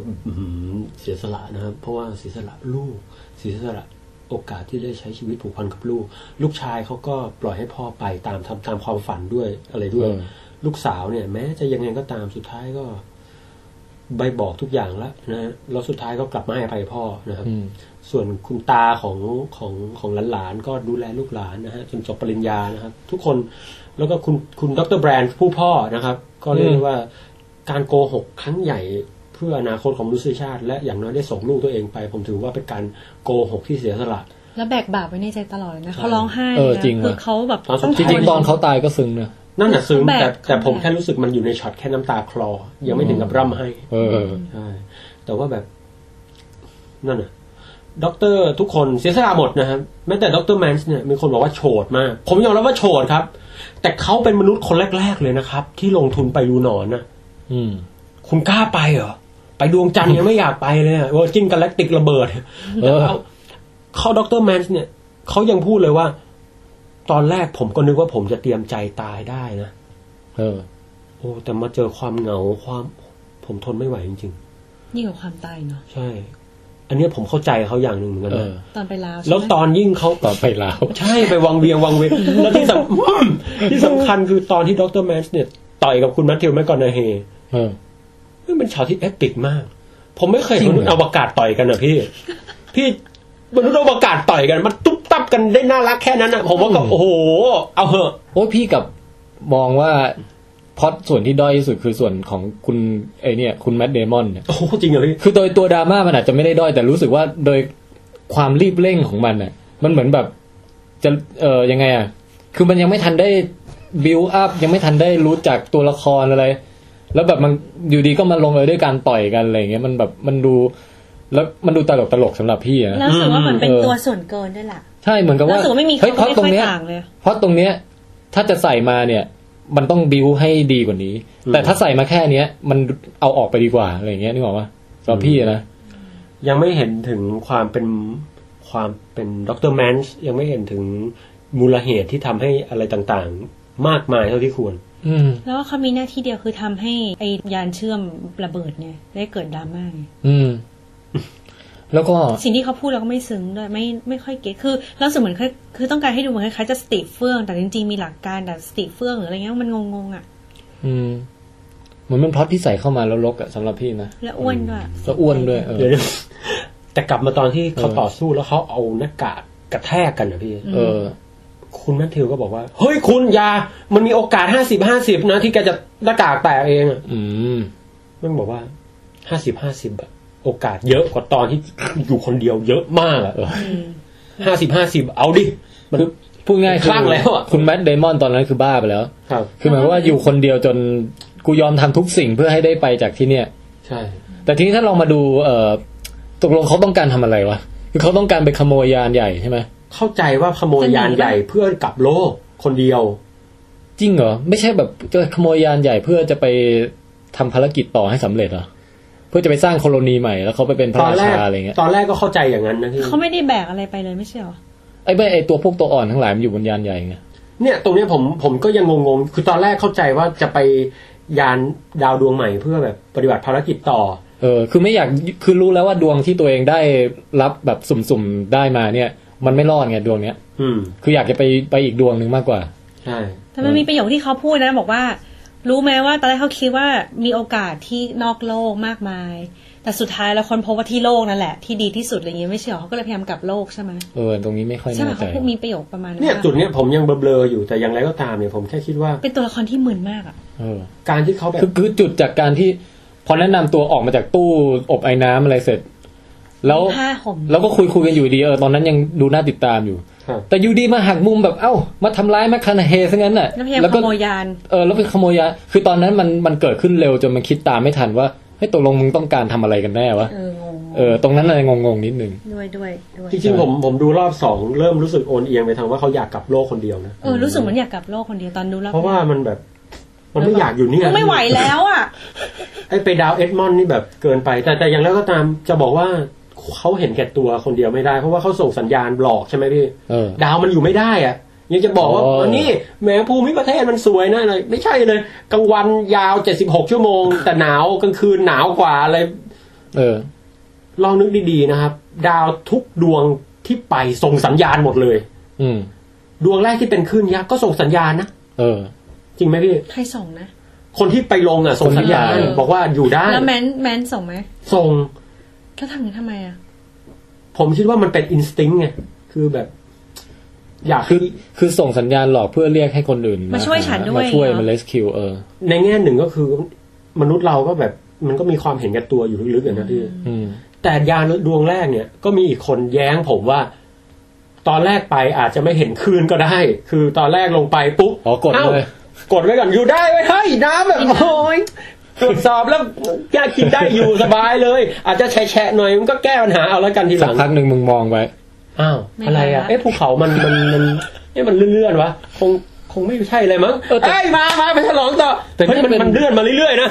แต่นี่เป็นความอ่อนของพล็อตอีกอย่างนึงตรงที่ว่าคุณไม่ต้องลงไปบนดาวนั้นก็ได้คุณดูแค่ระยะห่างจากตัวดาวกับหลุมดำอ่ะคุณก็รู้แล้วว่ามันจะต้องมีปรากฏการณ์อะไรเกิดขึ้นบ้างบนดาวนั้นนึกออกปะคือขนาดเราส่องกล้องดูจากโลกไปดูเอ็กโซแพลเน็ตอะไรพวกนี้เรายังทำนายสภาพอากาศมันได้เลยอ่ะคือมันไม่ควรจะแบบไหนลงไปดูซิว่าเป็นยังไงอะไรเงี้ยมันควรจะรู้ตั้งแต่อยู่ในห้องแลบนั่งคำนวณแล้วนึกออกปะจริงๆไอ้เอ็กโซแพลเน็ตเนี่ยเรายังไม่เห็นสภาพอากาศนะพี่เอาแต่อาจจะเห็นชั้นบรรยากาศเนาะแต่ว่าแน่นอนที่พี่แทนบอกก็ถูกคือเข้าไปใกล้ขนาดนั้นน่ะ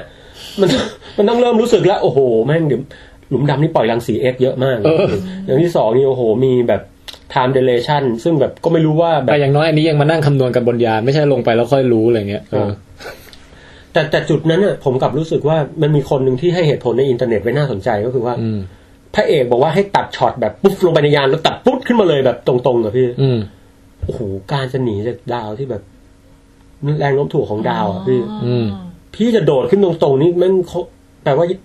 ยานี้เทพมากซึ่งโอเคเทคโนโลยีคุณทำอาจจะทำได้แต่ถ้าทำได้ขนาดนั้นผมว่ามันแก้ปัญหาได้หลายอย่างมากๆคุณขับได้โคตรฟรีเลยพี่จะลงก็ลงแบบป้าบจะออกก็ออกแบบปูดขึ้นมาโอ้โหมันช่างซึ่งจริงๆไอ้ตรงความอ่อนเล็กๆน้อยๆพวกนี้ผมว่ามันแก้ปัญหาด้วยคำตอบที่ว่าเทคโนโลยีมันโอเคไงซึ่งไม่ผิดล้ำยุคแต่ประเด็นคืออย่างนี้ผมรู้สึกเนกาทีฟในท่อนความรู้สึกเนกาทีฟของผมมาท่อนแรกอะเยอะมากแน่นอนความรู้สึกดีๆเกี่ยวกับดราม่าทุกอย่างของผมเนี่ยมาเต็มเปี่ยมเทใจให้เต็มก้าวเลยแล้วก็ลุกลักษณะต่างๆแต่ด้วยความที่อย่างที่บอก ผมเป็นนักวิจารณ์ที่ค่อนข้างจะคาดหวังกับคุณคริสโตเฟอร์โนแลนปัญหาคืออย่างนี้ครับพล็อตมันทำไมเรียบง่ายขนาดนี้วะเนี่ยคือผมอะแค่รู้สึกว่าผมสามารถสรุปได้ภายในประโยคเดียวเลยนะพี่ไม่ใช่ประโยคเดียวเอาไปว่าสั้นๆแล้วกันโลกมีปัญหาออกไปหาดาวอยู่ผ่านรูหนอนดาวดวงที่1ไม่เวิร์กดาวดวงที่2เจอคนกวนตีนแมทเดมอนครับดาวดวงที่3อยู่ได้อะแต่ไปไม่ถึง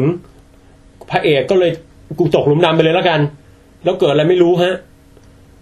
ทำให้พระเอกสามารถส่งสัญญาณย้อนอดีตกลับมาหาลูกสาวได้ย้อนสั่งสัญญาณย้อนเวลาด้วยแรงโน้มถ่วงได้ซึ่งไอ้ตรงนี้ผมว่าผมไม่เข้าใจเลยนะว่าแรงโน้มถ่วงย้อนเวลาได้ยังไงคืออะไรแต่ไม่เป็นไรปื๊ดกลับมาปุ๊บไอ้5มิติเลยเนี่ยเหรอพระเอกกลับมาสู่โลกได้โดยสวัสดิภาพอันนั้นมาได้ไงอ่ะผมรับไม่ได้อันนั้นกลับมาได้ไงอ่ะอย่างนี้ก่อนอย่างที่1คือผมรู้สึกพล็อตอ่อนตรงไหนรู้ไหมพี่ตรงที่แบบตอนที่เด็กมันเขียนคำว่าสเตย์อะฮะบอกว่าแปลไปแล้วผมรู้อยู่แล้วเลยคือรู้อยู่แก่ใจเลยนะว่ามันต้องเป็นพระเอกแหละแล้วคุณต้องมาเสียดายทีหลังว่าทำไมไม่ฟังลูกเพราะว่าใครๆก็เดาได้คือพอของพี่ไปเดาได้หลังจากนั้นหน่อยพอคุณแอนแฮทเวย์เริ่มพูดเรื่องความรักทะลุมิติเนี่ยเอาละ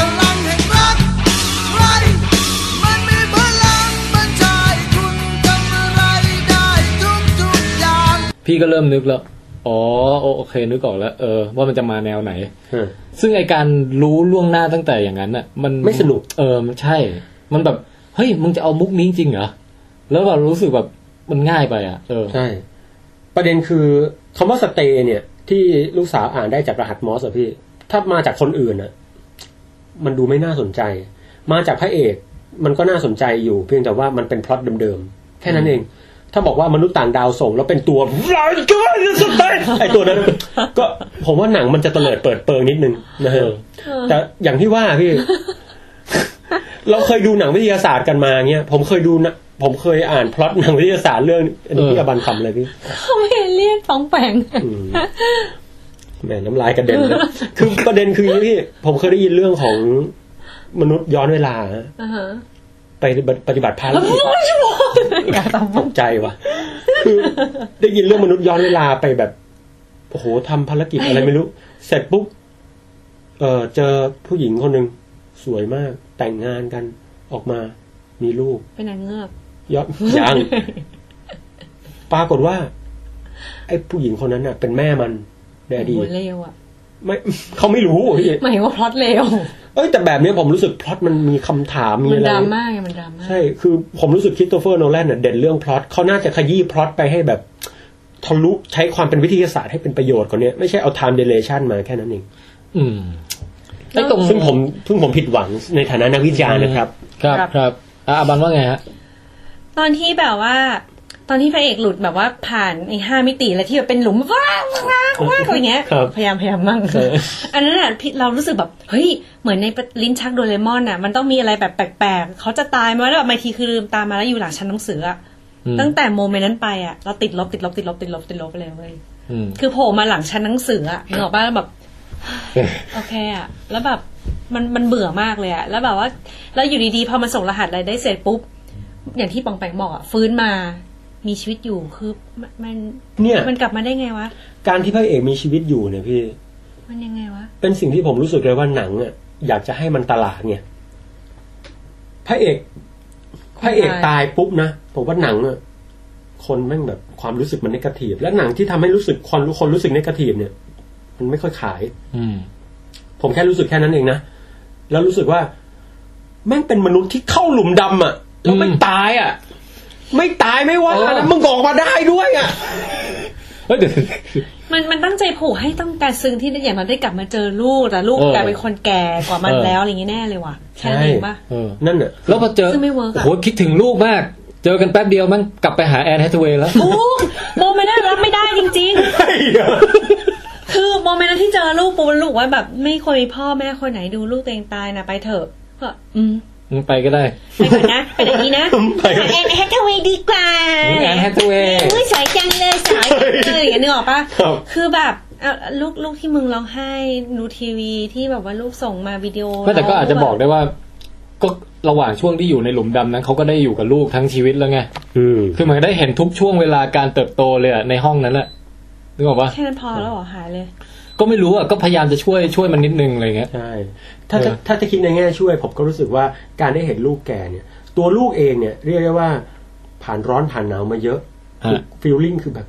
กูปลงได้ระดับหนึ่งละเพราะฉะนั้นพ่อไปเถอะตอนนี้ลูกจะแฮนเดิลชีวิตตัวเองแล้วนะอะไรอย่างเงี้ยแต่ก็แค่งงว่าทำไมพ่อมันไปได้ขนาดนั้นนะคือจะบอกเข้าใจเรื่องลูกปลง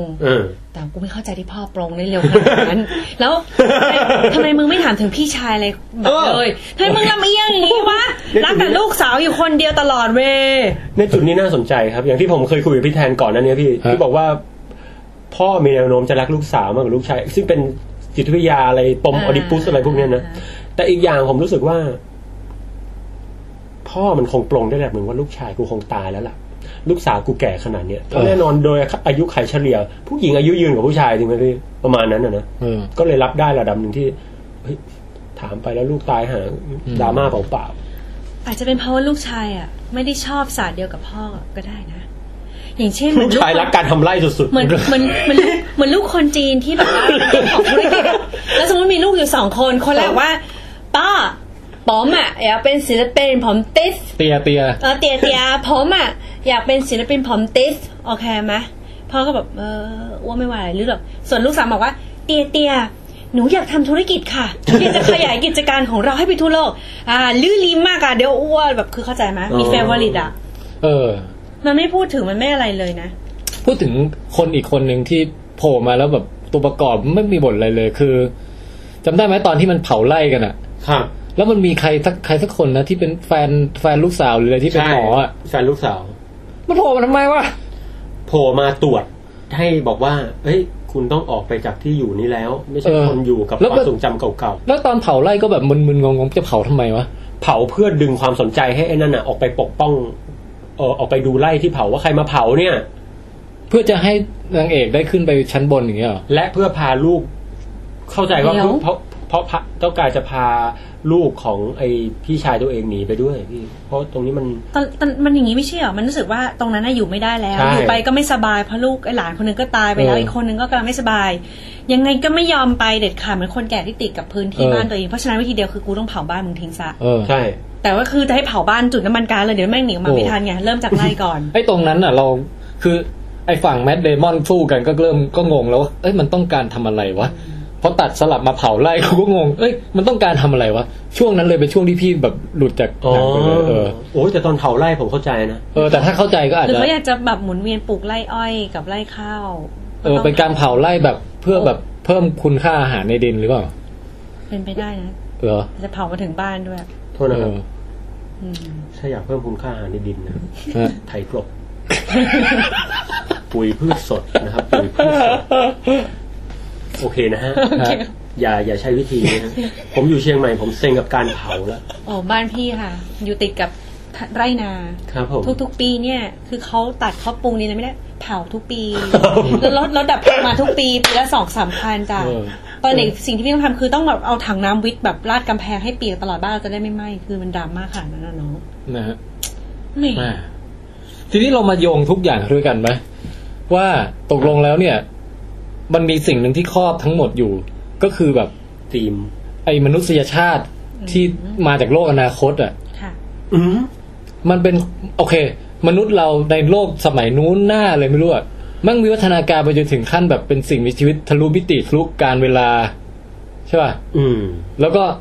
เหมือนกับว่ามาสร้างเวิร์มโฮลไว้ให้อยู่ตรงดาวเสาร์ซึ่งจริงๆถ้าเจริญขนาดทำไมไม่มาสร้างใกล้ๆหน่อยก็อาจจะเจริญได้แค่นี้เปล่าคือไปสร้างไกลเหมือนกันนะคืออย่างนี้ผมถ้าจะมองในธีมนั้นนะครับอย่างแรกผมบอกแล้วว่าความรู้สึกผมเป็น3ก้อนนะเดี๋ยวผมจะกำก้อนแรกเนี่ยผมเฟลเพราะแค่รู้สึกพล็อตมันดูธรรมดาสุดติ่งเลยที่แล้วก็แต่พอมาดูก้อนที่2เนี่ยผมชอบในแง่ที่ผมมาเสพดราม่าได้อินขึ้นตอนดูรอบ2แล้วก็เสพความสมจริงทางวิทยาศาสตร์ที่เขาพยายามใส่เข้ามาซึ่งผมรู้สึกว่ามันเหนือกว่าหนังเรื่องอื่นเยอะเลย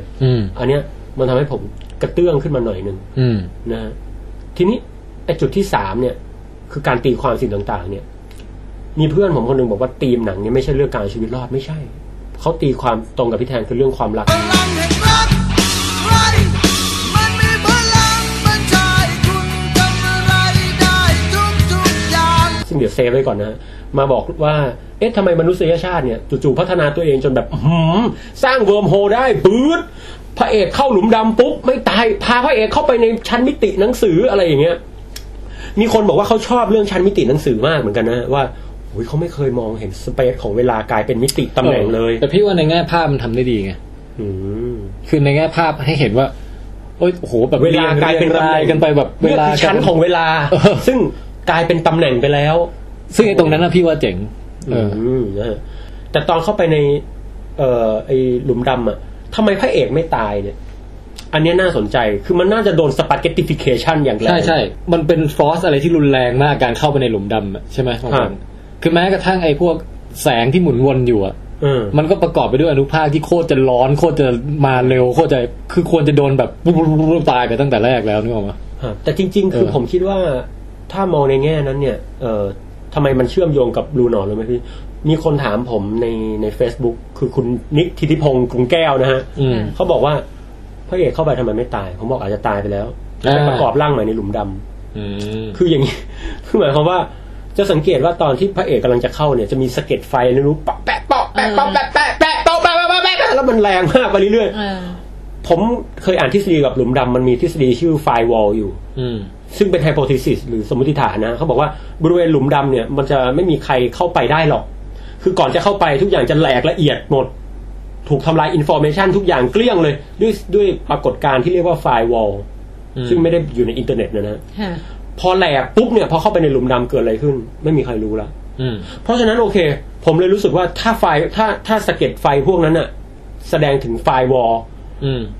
ซึ่งทำลายทุกอย่างแล้วพระเอกเข้าไปอ่ะทำไมถึงมีชีวิตอยู่ก็มันจะเป็นอะไรก็ได้แล้วตรงนั้นอ่ะไม่มีใครรู้เอางี้คือมันอาจจะเป็นมันก็เหลือแค่เป็นเพียงอินฟอร์เมชันอะไรบางอย่างใช่ที่ถ้าปล่อยไปเฉยมันก็คือสูญหายไปในจักรวาลแต่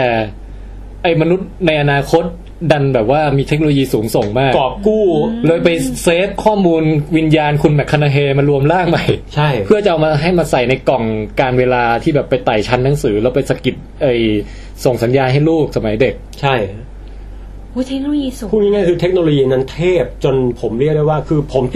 มสะดวกใจที่จะตีความว่าเป็นพระเจ้านะคือเราบอกว่าเป็นมนุษย์น่ะมันเป็นมุมมองของคุณแมคคานาเฮนะที่บอกว่ามันไม่ใช่ใครหรอกมันน่าจะเป็นเรานี่แหละเพราะทุกอย่างที่คุณแมคคานาเฮที่ดูเหมือนจะเป็นสิ่งลึกลับอ่ะก็คือคุณแมคคานาเฮทำหมดนะฮะไม่ว่าจะเป็นหนังสือหล่นฝุ่นเรียงลงมาเป็นริ้วๆนะครับหรือว่าการจับมือคุณแอนแฮทเวย์ครั้งแรกแม่นะฮะนี่ก็ตูทำหมดเพราะฉะนั้นเนี่ยเรื่องนั้นน่าจะเป็นมนุษย์ในอนาคตแหละกลับมาทำให้เราผมพอใจที่จะเป็นมนุษย์ต่างดาวหรือจะเรียกเป็นพระเจ้าก็ได้นะเพราะอย่างนี้คือทำไมเขาต้องไปสร้างหลุมดำที่ดาวเสาร์ถ้าไม่นับขีดจำกัดเนี่ยส่วนหนึ่งผมเชื่อว่ามนุษย์มันก็ต้องพยายามเต็มที่เพื่อที่จะแบบเอาชีวิตรอดเองด้วยนะครับซึ่งนี่ก็เป็นการตีความเชิงศาสนานะฮะถ้าเขามีความสามารถเทคโนโลยีขนาดนั้นในการกอบกู้ข้อมูลและประกอบร่างใหม่อ่ะอย่างนี้ลูกสาวพอตายเสร็จเขาก็ประกอบใหม่ได้ไหมอ่ะ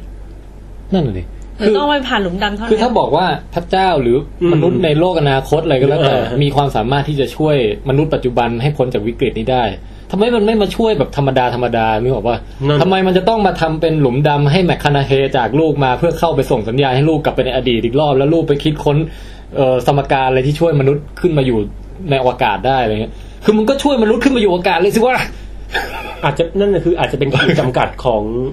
คืออาจจะเป็นขีดจำกัดของมนุษย์ในอนาคตหรืออาจจะเป็นบททดสอบของพระเจ้าก็มองได้เหมือนกันแต่ประเด็นคือผมสุดท้ายไม่ว่าจะเป็นอะไรก็ตามนะครับการนับถือพระเจ้าในเรื่องนี้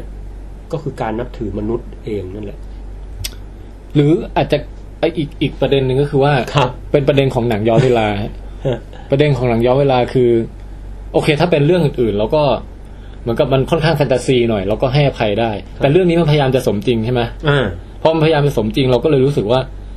อะไรเป็นสาเหตุทำให้เกิดอะไรแล้วมันสุดท้ายแล้วมันคิดให้ make sense ได้ไหม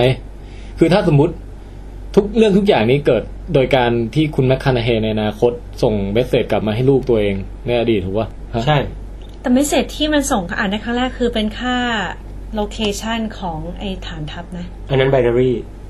ใช่แล้วจะส่งไปทำไมวะคือเราเรียงลำดับงี้นะเอาตัวเมสเสจก่อนคือตอนแรกเนี่ยแมคคานาเห็นรูปปุ๊บเฮ้ยอย่าจากไปเลยไอตัวเราในตอนหนุ่มสเตย์เหอะจากนั้นพอแบบสเตย์มันก็ไม่ยึดไม่สเตย์อยู่ดียังไงกูก็ออกมาจากห้องนั้นในวันนั้นแล้วกูก็ขับรถไปขึ้นยานอยู่ดีก็เลยแบบทำยังไงวะแต่ไบนารีมาก่อนไปขึ้นยานนะก็คือในชั้นในโลกแห่งชั้นหนังสือของที่เขาไปอยู่อ่ะมันไม่มีอะไรก่อนไม่มีอะไรหลังไงมันไปตรงจุดไหนก็ได้ใช่มันจะไปคือเขาจะอาจจะส่งสัญญาณสเตย์ก่อนแล้วเขาก็เลื่อนเวลามาฮึดไปอดีตแล้วก็ส่งสัญญาณใส่อดีตยิ่งกว่านั้นได้ก็ส่งไปบอกว่าโคดิเนตของ NASA อยู่ตรงนี้นะแล้วบอกทำไมก็บอกเพื่อให้เนี่ยตรงนี้คือความงี่เง่าเว้ยสำหรับในไอความคิดของเรานะรู้สึกว่ามันรู้สึกว่ามันต้องบอกอย่างนั้นเพียงเพราะว่ามันเคยได้รับสิ่งนี้มาในตอนที่มันอยู่ที่โลกก็คือมันเพียงทำตามแอคชั่นของตัวเองที่เกิดขึ้น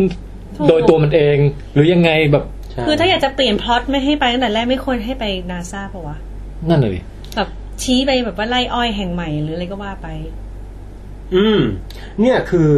อย่างนี้มันเป็นพาราดอกของการย้อนเวลาอยู่แล้วพี่ใช่คือปกติแล้วเนี่ยถ้าคุณแมคคอนาเฮไม่อยากจะไปใช่ไหมส่งเมสเสจคำว่าสเตย์ป้างอ้าวไปก็อันนี้มันจะสอดคล้องคือไม่เกิดพาราดอกคือไม่ว่าจะทำคือทำอะไรก็แก้ไม่ได้สิ่งที่เกิดขึ้นใช่ไม่สามารถแก้ได้ใช่ซึ่งตรงนี้ยังโอเคอยู่นะซึ่งตรงนี้ยังโอเคแล้วไปบอกว่าไอ้เนี่ยคือแบบเขาเรียกไปส่งโคดิเนตให้เราแอร์หนาวนะฮะเพราะแอร์ลงคือพอไปส่งโคดิเนตให้เข้าใจผมไหมพี่เข้าใจพอส่งโคดิเนตให้ตัวเองกลับไปผมกลับรู้สึกว่าตอนนั้นก็ยังรับได้นะเพราะว่าตัวมันอะไม่อยากจะให้มีคนอื่นส่ง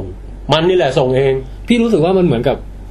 มันต้องทำตามสิ่งที่มันเคยเหมือนกับมันก็สมมติว่าปองแปงในอนาคตเนี่ยย้อนเวลาได้ครับแล้วมาถึงก็คือเอาขี้มาโยนแปะตรงเนี้ยขี้เปิดประตูเข้ามาเนี่ยแล้วก็โยนขี้มาเข้ามาก้อนหนึ่งในห้องนี้นะวันนี้ครับอีก10 ปีข้างหน้าแล้วปองแปงก็แบบเฮ้ยมีขี้โยนเข้ามาว่ะแล้วพอถึง10 ปีข้างหน้าจริงอ่ะปองแปงก็แบบเอ้ามันจะถึงวันที่กูต้องไปโยนขี้ใส่ตัวกูในตอนนั้นแล้วนี่หว่าแล้วเหมือนกับปองแปงก็ต้องถูกกำหนดให้ไปทำตามนั้นน่ะซึ่งจริงๆปองแปงไม่ต้องทำก็ได้นึกออกปะใช่แต่จริงๆคือถ้าเราไม่ทำอ่ะจริงๆคือมันก็จะมีคนอื่นทำพี่คืออย่างนี้สมมุติว่าถ้าเกิดแมคคอนาเฮไม่ไปส่งพิกัดให้ตัวเองใช่ปะก็แปลว่าสิ่งที่เกิดขึ้นน่ะไม่ได้เกิดจากคุณแมคคอนาเฮพี่ซึ่งก็เกิดได้อาจจะเกิดจากมนุษย์ต่างดาวตัวอื่นก็ได้อาจจะเกิดจากปรากฏทางธรรมชาติตรงนั้นก็ได้เขาแค่เลือกที่จะทำเท่านั้นเองแล้วมันก็ compatible คือสอดคล้องกันแต่ว่าเป็นสองสายทางของพี่แทนพูดเหมือนโดเรมอนใช่คือหมายความว่าจริงๆแล้วประวัติศาสตร์มันถูกลิขิตอย่างเป็นเส้นเดียวเพียงแต่ว่าถ้าเกิดคุณแมคคอนาเฮไม่ทำก็มีคนอื่นซึ่งอาจจะเป็นมนุษย์ต่างดาวส่งสัญญาณนั้นแต่เขาแค่เลือกจะทำแต่พาราดอกจริงๆมันถ้ามันจะเกิดแบบว่าอ้าวอีก5 นาที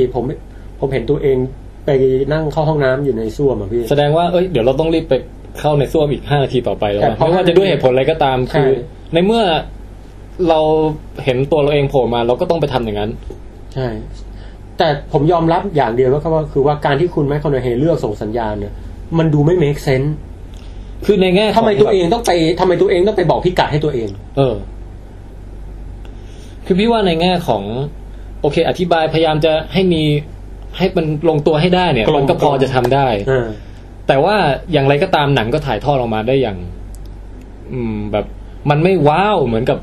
การเฉลยของเรื่องอื่นๆมันให้ความรู้สึกแบบอย่างนี้มากกว่าจริงคืออย่างที่บอกตั้งแต่โผล่มาอยู่ชั้นหลังหนังสือนี่คือจบกันทุกสิ่งทุกอย่างชั้นหนังสืออยู่ในหลุมดำอ่ะพี่บ้าบอคอแตกมากนั่นแบบเหมือนกับซึ่งแบบแต่โกนอะไรคือแบบฉันไม่ซึ้งว่าแบบคือเข้าใจว่าต้องการเค้นอารมณ์ว่าแบบไม่มีใครได้ยินคุณหรอกอย่าทำสิ่งนั้นเลยอะไรคือแบบแต่เราไม่เก็ตอารมณ์นั้นอ่ะแล้วก็สุดท้ายก็เป็นพลังแห่งความรักที่สามารถทำให้เขาแบบทะลุการเวลามาส่งข้อมูลให้กับลูกสาวตัวเองได้และช่วยมนุษยชาติทั้งหมดไว้ได้ด้วยความรักได้ด้วยพลังแห่งรัก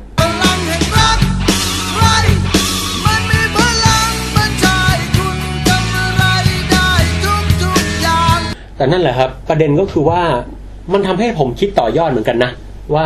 ในขณะที่โลกทุกวันนี้ก็เกิดวิกฤตต่างๆเยอะแยะมากมายเนี่ยมัน มันอาจจะมีองค์กรลับอะไรสักอย่างแอบทำจรวดหรืออะไรไว้อยู่ก็ได้นะพี่แล้วอีกอย่างเนี่ยผีที่เราเห็นเนี่ยแม่งอาจจะอยู่ในหลุมดำก็ได้มีประเด็นหนึ่งใช่ไหมที่เขาบอกว่าเรื่องผีอ่ะก็ได้วะคือผีในเรื่องนี้ถ้าทางจะเย็นนะผีในเรื่องนี้หมายถึงว่าวิญญาณบรรพบุรุษเลยในเรื่องนี้คือจะว่าไปก็เหมือนกับมีจริงนะแต่ว่ามีจริงเฉพาะผีแมคคานาเฮอย่างเดียวคือผีตัวอื่นไม่รู้อะแต่ว่าผีแมคคานาเฮเนี่ยก็คือแมคคานาเฮที่อยู่ในหลุมดำในอนาคตมาโผล่คอยมาจิ้มชั้นหนังสือทำนู่นทำนี่ใช่ไหมครับก็คือไม่มีมนุษย์ตอนอื่นที่เข้าไปในหลุมดำได้นั่นเลยดิ definition ของผีคือคนที่ผ่านหลุมดำนั่นเองซึ่งในเรื่องนี้คือมีแมคคานาเฮคนเดียวโอเคอันนั้นในแง่แบบโอเคแต่มันจะมีผีเชิงอุปมาอุปไมยอีกอันหนึ่งซึ่งอันนั้นพี่ว่ามันแมคคานาเฮพูดดีที่บอกว่าพอเรามีลูกปุ๊บอะเราก็เป็นเพียงแค่ความทรงจำของลูกตั้งแต่ณตอนนั้นแล้วก็คือเราเป็นผีของลูกนี่ใช่คือมันพูดว่าอะไรนะโค้ดจำไม่ได้แต่เราว่าประโยคนั้นน่ะดีเด็กมันพูดแบบว่าแบบ you're my ghost เนี่ยก็รู้สึกได้ฟีลนะรู้สึกได้ฟีลใช่ไม่แต่อย่างไรก็ตามเดี๋ยวผมขอสรุปความรู้สึกของผมอีกนิดนึงและความรู้สึกของพี่แทนนะฮะคือพี่แทนเนี่ยบอกว่าตอนแรกเนี่ยพีคมากไปจนถึงตอนที่เริ่มแบบนางเอกเริ่มพร่ำเพ้อแบบโอ้ความรักเนอะไอ้ตรงนี้เริ่มเบ้อแล้วก็เจอคุณแม่เดมอนทำตัวไม่ให้เข้าใจไปเจอเผาไล่แต่อารมณ์กลับมานิดนึงตอนที่แบบฉากจอดยานอ่ะฉากที่คุณแมคคานาเฮต้องโชว์สกิลขั้นเมฆอ่ะโอ้โหไอตอนนั้นอารมณ์กลับมาหน่อยเพราะรู้สึกมันเป็นแอคชั่นที่เร้าใจมากเดี๋ยวจะกลับมาตรงนั้นแป๊บนึงโอเคฮะแล้วสุดท้ายที่แทนก็อารมณ์สุดท้ายก็พยายามจะดูว่าตกลงมันเฉลยตอนจบยังไงซึ่งก็พอดูแล้วก็แบบครึ่งหลังไม่ค่อยโอเคแล้วกันครึ่งแรกโอเคมากนะฮะส่วนผมนะครับดูครั้งแรกพล็อตไม่มีอะไรเลยดูรอบ2มีคำคมเยอะฮะดูมีไอเดียมีเรื่องวิทยาศาสตร์ที่จงใจใส่เยอะฮะแต่พอครั้งที่3เนี่ยครับคือหมายความว่าดูรอบ2เสร็จได้ไปคุยกับรุ่นพี่คนหนึ่งเขาบอกว่าธีมของเรื่องนี้ครับมันพลิกมุมมองของผมจากที่เกี่ยวกับวิทยาศาสตร์และการเอาตัวรอดเนี่ยคือแบบมันเป็นเรื่องของความรักระหว่างพ่อลูกที่เต็มไปด้วยสายใยที่ข้ามพ้นการเวลาคืออย่างนี้ผมชอบตรงไหนรู้ไหมพี่คือตอนที่ลูกมันส่งวิดีโอมาแล้วพระเอกร้องไห้ตอนนั้นน่ะลูกมันไปขี้ที่ไหนเราไม่รู้พี่คือตัวลูกไงใช่ฮะแต่ตอนนั้นอารมณ์มันเกิดตอนนั้นผมชอบฟีลลิ่งที่ความไม่พร้อมกันแต่ว่าอารมณ์หรือความรู้สึกมันส่งผ่านอ่ะแล้วตอนที่มันแบบส่งสัญญาณผ่านนาฬิกามาให้ลูกเนี่ยมันก็บ่งบอกถึงธีมเกี่ยวกับความรักได้เหมือนกันนะพี่หรือแม้แต่คุณตาที่แบบรักลูกสาวที่ตายไปแล้วก็เฝ้าอยู่ในที่ที่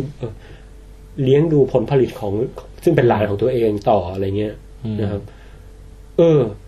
ในแง่หนึ่งธีมซึ่งเป็นความรักซึ่งพี่แทนพูดมาผมเลยตกใจว่าพี่แทนทำไมสรุปธีมว่าเป็นความรักแล้วมันออกจะยัดเยียดขนาดนั้นน่ะแล้วอีกอย่างเนี่ยและอีกอย่างคือตอนที่ผมชอบอย่างหนึ่งก็คือตอนที่ลูกสาวไม่อยากให้พ่อไปนอนอยู่บนเตียงพ่อออกไปสุดท้ายตอนเจอพ่อเนี่ยลูกสาวก็นอนอยู่บนเตียงครับแล้วพ่อก็เปิดประตูในมุมเดิมเลยนะพี่เข้ามาหาโอ้โหเนี่ยผมรู้สึกแบบมันเหมือนแบบออกไปอยากกลับมาแล้วก็ได้เห็นพ่อช็อตสุดท้ายวันหนึ่งหมดแรงละโอ้โหนอนอยู่บนเตียงพ่อก็เปิดประตูกลับมาหาผมว่ามันตรงนั้นนะกลมกล่อมแล้วตอนที่ได้เห็นพ่อแล้วลูกสาวสะอื้นขึ้นมาหนแรงขึ้นมามันจะร้องช็อตนี้ผมร้องไห้ผมรู้สึกมันเป็นความแบบมันเหมือนฝันที่ไม่รู้จะเป็นจริงหรือเปล่าแต่ตัวเองก็เชื่อกับตัวเองพี่แต่ในฉากนั้นพี่ก็จำได้ว่าพี่ก็ซึ้งนะมันเหมือนกับแบบว่าโอ้โหกว่าจะได้มาเจอกันอะไรเงี้ยเจ็บปวดเนาะพอเจอกันแล้วก็ไปหาแอนเฮทเวย์ต่อดีสายใยนี้แข็งแรงกว่าอีกจบความเจ๋งคือพ่อมันไม่แอบคุณนะแต่ความเจ๋งคือพ่อมันไม่ได้เปลี่ยนไปมากพ่อนี่เหมือนไปแค่ไม่2 ปี3 ปีอะไรเงี้ยพี่กลับมาแบบโอ้ลูกสาวรอจนแก่ทำโน่นทำนี่ต่างๆโอ้โหนึกถ้าเราไม่มีลูกเรานึกไม่ออกเนาะต้องนึกภาพสมมติว่าเราเลี้ยงแมวไว้น้องกิกกี้แล้วเราพากจากไปมาเจอทีกิกกี้นอนแก่งอมแล้วแล้วตายแล้วเจ็บมากเลยวิธีเดียวที่เยียวยาคือต้องไปหากิกกี้ใหม่ ก็เนี่ยไปหาแอนแฮทเวย์แล้วก็เป็นโอกาสแก้มือแล้วที่จะเลี้ยงลูกมาอย่างดีอยู่ด้วยกันจริงๆป่ะล่ะงั้นจะอยู่ได้ยังไงกับความรู้สึกที่มันเฟลพลาดขนาดนี้ป่ะวะไม่แต่ว่ามันคือไม่ได้หมายถึงว่าต้องไปแบบในลักษณะแบบว่าชูชื่ออะไรอย่างเงี้ยนะแต่มันเป็นคนรุ่นเดียวกับเราที่ผ่านอะไรทุกอย่างมามันเป็นคนเดียวเป็นถือเป็นเพื่อนคนสุดท้ายคือถ้าเอาตามแบบเป็นบุลเลตพอยต์มาว่าอะไรเกิดก่อนเกิดหลังอ่ะมันก็เกิดตามนั้นน่ะถูกแล้วเพียงแต่ว่ามันช่างเกิดขึ้นในเวลารวดเร็วเหลือเกินคือจากฉากนึงไปฉากนึงเลยอะไรอย่างเงี้ย3 ชั่วโมงแล้วน่ะมันใช่มันไม่มันเป็นถูกเร่งให้จบแล้วอะไรอย่างเงี้ยโอ้แต่เป็นพี่บันพูดดีนะเพราะว่ามนุษย์ที่ร่วมรุ่นของเขาไม่มีเลยคนอื่นมันแค่สปีชีส์เดียวกับเขาแต่ไม่มีใครเข้าใจฟีลลิ่งของการเกิดบนโลกการอยู่บนโลกและผ่านมรสุมทุกอย่างมันเป็นแค่นิทรรศการที่ถูกเอามาตั้งไว้บนยานอวกาศขนาดใหญ่โอ้พี่บันเหมือนคนสมัยอยุธยาโผล่มาแล้วไปเที่ยวมิวเซียมสยามหรือไปเที่ยวเอาง่ายๆดีกว่าเอาอย่างพวกเราเว้ยเวลากลับไปเยี่ยมโรงเรียนเก่าอ่ะความรู้สึกไม่เหมือนเดิมแล้วนะมันเป็นบ้าคือกลับไปเยี่ยมโรงเรียนเก่าคืออาจจะแค่รำลึกถึงวันเก่าแต่ว่าแต่มันจะไม่เหมือนกับตอนที่เราอยู่ตรงนั้นแล้วเพื่อนเราอยู่ตรงนั้นอะไรเงี้ยนี่คือแบบมองเด็กรุ่นใหม่ที่ตอนนั้นอายุเท่ากับเราเราคงไม่สนิทกับเด็กรุ่นนั้นได้เต็มที่แล้วก็มองแบบมันไม่คอนเนคกันแล้วอ่ะมันก็สึกเหงานะมันเปลี่ยวๆเหงาหรือเปล่าอยู่ไม่ได้หรอกจริงๆอันนี้ผมตอนนี้ผมไม่เคยรู้สึกเลยพอพี่บันพูดมาใช่เลยมีหน้าพระเอกมันแบบมันคุยกับหมอคุยกับอะไรมันไม่ได้รู้สึกผูกพันไม่อะไรเลยสุดท้ายมันกลับไปหาคนที่อินอยู่กับยุคมันมากกว่าเคยดูหนังเรื่อง Man from Earth ไหมครับ A Man from Earth ชื่อคุ้นๆอ่ะไม่เคยเรื่องนี้นะครับแหมอยากให้ทุกท่านลองไปดูนะซึ่งเรื่องนี้เนี่ยนักวิจารณ์ต่างก็กล่าวเป็นเสียงเดียวกันว่ามันเป็นหนังที่น่าสนใจมากนะขอกล่าวนิดเดียวเท่านั้นคือมันเป็นหนังโลคอสมากนะฮะกล้องก็ใช้กล้องแฮนดี้แคมมั้งถ้าผมเข้าใจไม่ผิดแล้วก็แบบภาพแต่งเป็นเกรนนะฮะบทหนังเนี่ยดูปุ๊บดูจนจบถ้าคุณไม่รู้สึกว่ามันโลคอสมากระตื้อผมเลยฮะ คือการถ่ายแม้แต่แบบฉากอะไรต่างๆฉากเดียวอะทั้งเรื่องไปเรื่อยเลยนะครับแต่ผมอยากให้ดูจริงๆเพราะว่าพี่ว่าพี่เคยดูใครเป็นคนทำใครทำจำไม่ได้หรือมีดาราอะไรบ้างมันไม่มีอะไรชื่อเลยใช่ไหมยังไม่นี่พยายามจะถามแบบไม่สปอยนะครับคือมันเป็นเรื่องของผู้ชายคนหนึ่งที่มีอะไรน่าสนใจบางอย่างวะถูกต้องครับถ้างั้นพี่ว่าพี่เคยดูแล้วพูดแค่นี้แล้วคือแค่นี้แต่แบบที่ผมอยากให้ดูเพราะว่าผมเปิดดูกับเพื่อนซึ่งเพื่อนเนี่ยก็ไม่ได้เป็นนักดูหนังเลยแล้วเป็นออกเป็นคนที่ชอบดูหนังแนวแบบดูง่ายๆทั่วไปพอเขาดู Man from Earth อะพี่เขาดูจนจบอะแล้วเขาแบบเขาชอบผมกลับรู้สึกว่าหนังเรื่องนี้พล็อตเด่นแล้วก็เล่าได้แบบบทดีแล้วใช่ฮะแล้วที่สำคัญคือแบบใช้ความง่ายคือกูไม่มีทุนอ่ะกูเป็นเน้นบทหรือพล็อตนี่อย่างเงี้ยโอ้โหเนี่ยอันเนี้ยผมชื่นชมเฮ้ยต้องดูแล้วอยากดูมาก Man from Earth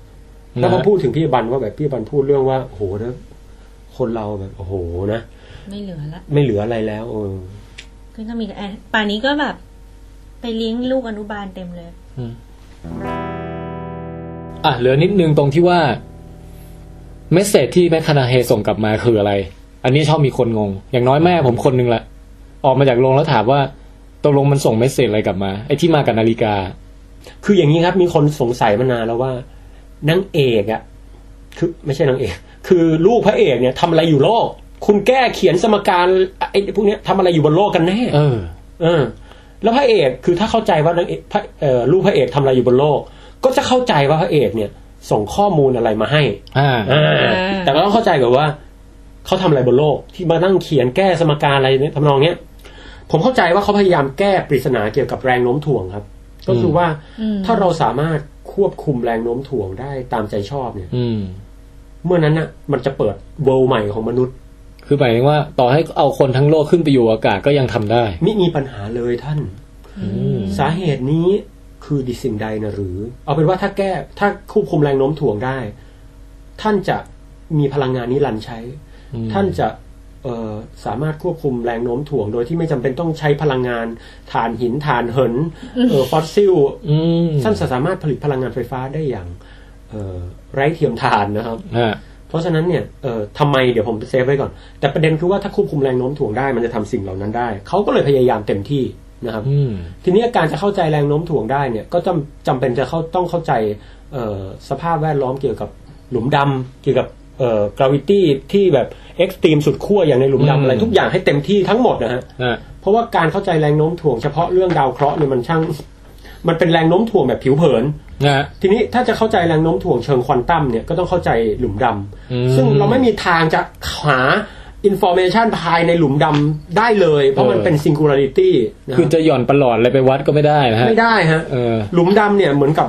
ประตูมิติที่แบบทุกอย่างที่เข้าไปในนั้นถูกตัดขาดเป็นเวิลด์ที่ถูกตัดขาดหมดคือเข้าไปแล้วก็ออกไม่ได้คือต่อให้เข้าไปแล้วรู้อะไรก็ออกมาไม่ได้ใช่เพราะว่ามันไม่มีความเร็วที่เหนือกว่าอะไรสักอย่างจะหลุดออกมาได้คือสิ่งที่จะหลุดออกมาได้ต้องเร็วกว่าแสงซึ่งมันไม่มีนะครับประเด็นอีกอย่างนึงก็คือในหลุมดำเนี่ยมันมีสภาพเป็นยังไงมีธรรมชาติยังไงทุกวันนี้เรายังเถียงกันอยู่เลยว่าข้อมูลที่เข้าไปในหลุมดำเนี่ยเราสามารถกู้คืนได้หรือเปล่ามันเป็นข้อมูลสูญหายหรือเปล่านี่ยังเถียงกันอยู่เลยนะพี่เพราะฉะนั้นเนี่ยเอาเป็นว่าสมมุติว่าถ้าเกิดเรารู้ information ของ singularity ในหลุมดำเราน่าจะสามารถสร้างแรงโน้มถ่วงเชิงควอนตัมได้เรียกได้ว่าเข้าใจแรงโน้มถ่วงเป็นอย่างดีนะฮะนั่นคือสิ่งที่พระเอกส่งข้อมูลไปให้นางเอกใช่แล้วนั้นพอนางเอกเข้าใจแรงโน้มถ่วงเป็นอย่างดีผมเรียกว่าถ้าผมสร้าง gravity เอาง่ายๆนะถ้าผมสร้าง gravity shielding ได้หมายถึงว่าถ้าผมมีแผ่นสังกะสีแผ่นนึงที่พอถืออยู่เนี่ยอะไรที่อยู่เหนือแผ่นสังกะสีเนี่ยจะไม่ได้รับแรงโน้มถ่วงจากโลกเลยเรียกว่าชิลแรงโน้มถ่วงของโลกพี่นึกออกไหมจะเกิดอะไรขึ้นผมก็สามารถเอาน้ำอะไรก็ได้มาวางไว้เหนือสังกะสีแล้วมันก็จะลอยสูงขึ้นไปอย่างรวดเร็วจริงไหมพี่เพราะมันไม่ตกลงจากพื้นไม่โดน gravity shield มันก็เคลื่อนไหวมั่วซั่วของมันทางนึงก็คือทำท่อขึ้นไปให้มันอยู่ข้างบนเพราะฉะนั้นมันก็จะมีพลังงานสักโน้มถ่วงเองโดยอัตโนมัติสักโน้มถ่วงเลยคืออะไรคือหมายความว่าภาษาอังกฤษแหละgravitational potential energy ไม่น่าถามกูพูดง่ายก็คือว่าอย่างนี้ครับพลังงานสักโน้มถ่วงเนี่ยสมมุติว่าผมอยากจะให้น้ำเนี่ยผมปกติเราใช้น้ำตกสมมติเอาน้ำตกมาปั่นไฟนะแต่เราจะยกน้ำขึ้นไปไงพี่เราก็ต้องเสียพลังงานจำนวนมากเพื่อยกน้ำขึ้นไปจริงไหมครับแต่โลกเราอ่ะมีคนยกน้ำให้ก็คือใครครับดวงอาทิตย์เผาน้ำให้มันเป็นหยดน้ำแล้วก็ค่อยๆตกลงมาเป็นฝนตกสู่ที่สูงไหลลงมาปั่นไฟให้เราแต่ถ้าเราชิลแรงโน้มถ่วงได้แล้วทำท่อขึ้นไปให้น้ำเนี่ยมันวืดขึ้นไปเองลิฟต์อัพคือยกตัวเองขึ้นไปเองเราไม่ต้องเสียพลังงานอะไรเลยนะฮะแล้วมันมีโมเดลเกี่ยวกับการใช้เครื่องชิลแรงโน้มถ่วงนี่เยอะแยะมากเกี่ยวกับสร้างพลังงานใช่ไหมใช่ฮะแค่ชิลแรงโน้มถ่วงได้กดอนุพลังงานก็เรียกว่าละเมิดสุดๆแล้วพี่มีหน้าตอนหลังมันถึงได้ไปอยู่กันตรงเป็นโคโลนีของมนุษย์อยู่ล่องลอยอยู่ในอวกาศได้แต่แถวดาวเสาร์แล้วตีลูกเบสบอลแป้งโอ้โหยิงพุ่งขึ้นไปโดนคือยานมันโค้งเนาะแม่นะฮะเรียกได้ว่าสรุปคำตอบก็คือหาสมการเพื่อเข้าใจธรรมชาติอันลึกซึ้งของแรงโน้มถ่วงเพื่อสร้างเทคโนโลยีให้เราไปอยู่ในอวกาศได้อย่างสบายนั่นเองโอเคครับทำให้นึกได้อย่างนึงครับสั้นๆเหมือนกันไม่ชอบตอนจบก็คือไม่ชอบโลกใหม่เนี่ยมันดูเหมือนกับว่าแฮปปี้ความฝันทุ่งหญ้าสีทองเรืองรองมีแบบบ้านสไตล์แบบว่าโอเอจแบบเป็นบ้านแบบฟาร์มแบบเป็นบานอยู่แล้วทุกคนก็ใส่ชุดแบบวินเทจกันแบบคือมันแฮปปี้เกินอ่ะมันน่าจะมีความมันไม่อยากให้คนเราแฮปปี้มันควรจะมีความดาร์กบ้างไงอันนี้มันเหมือนแบบนิยายไปอ่ะคือเข้าใจว่ามันก็ต้องมีความเรืองรองมากแต่นี่มันเวอร์ไปในความรู้สึกว่าพี่มันก็ผ่านอะไรมาเยอะแล้วนะพี่ให้เขาเถอะโอ้ยโอเคฮะครับผมงั้นก็พยายามจะหาวิธีสรุปจบนะฮะครับที่พูดมาทั้งหมดทั้งมวลนี้ตกลงความเอาแยกออกเป็นประเด็นแล้วกัน1ความสมจริงวิทยาศาสตร์ฮะตกลงว่าหน้าตาหลุมดำอะไรนี่สมจริงครับไอการเวลาเดินไม่เท่ากันอะไรนี่สมจริงนะฮะแล้วมีอะไรอีกบันทะลุเวิร์มโฮลอะไรนี่สมจริงแล้วก็กายภาพของโลกต่างๆไปพวก exoplanet อะไรทั้งหลายน่าสนใจนะว่ามันจะมีดาวที่แบบมีคลื่นยักษ์อย่างนั้นได้จริงๆแต่ว่าที่อาจจะไม่สมจริงคือคุณแมคคานาเฮซึ่งเป็นมนุษย์คนหนึ่งแบบเข้าหลุมดำแล้วไม่ตายครับดูเข้าเชื่อยากสักหน่อยแต่อาจจะบอกได้ว่าเป็นเพราะมีเทคโนโลยีของโลกอนาคตมาช่วยฟื้นคืนชีพให้แกเหมือนดราก้อนบอลอย่างงี้ครับแตกตายแล้วล่ะแต่ประกอบข้อมูลขึ้นมาใหม่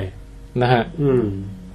แล้วมีตรงวิทยาศาสตร์มีตรงไหนตรงไปจอดยานเล็ดยานอะไรทั้งหลายสมจริงยานต่างๆเนี่ยก็ค่อนข้างสมจริงมากๆนะครับยกเว้นที่เวลา take off จากดาวดูสุดติ่งมากพลังงานสุดติ่งมากนั้นส่วนในเรื่องของลูปการเวลาที่ว่ามันย้อนเวลากลับมาส่งเมสเสจอะไรพวกนี้ถือว่าเป็นค่อนข้างเป็นแฟนตาซีไปเลยแล้วกันนะครับตอนนั้นแฟนตาซีละหลังๆก็เถียงมันไม่ได้พี่ก็บอกผมจะเถียงได้ไงในหลุมดำเป็นงั้นเป็นไม่ได้มันถามว่ารู้ได้ไงผมก็ไม่รู้แล้วใช่คือพี่ชอบตรงที่แบบช่วงที่แบบว่ายังไม่ต้องมาลูปเวลาอะไรกันเอาแค่แบบไปสำรวจดินแดนต่างๆโอ้โหนึกออกว่าเช่นดาวที่1มาเจอแบบโอ๊ยมหันตภัยขึ้นเยอะอยากจะไปดูดาวที่2เจออะไรดาวที่3เจออะไรอย่างเงี้ยอยากให้เป็นอย่างนั้นไปเรื่อยแล้วก็มีดราม่าของเรื่องสัมพันธภาพคือแบบเวลาเดินไม่เท่ากันกลับมาลูกแก่อะไรอย่างเงี้ยอันนี้ยังเจ๋งอยู่แต่พอลูปเวลาเข้าไปในหลุมดำอะไรกลับมาวนส่งเมสเสจอะไรเนี่ยตรงนั้นพี่ไม่ค่อยโอเคแล้ว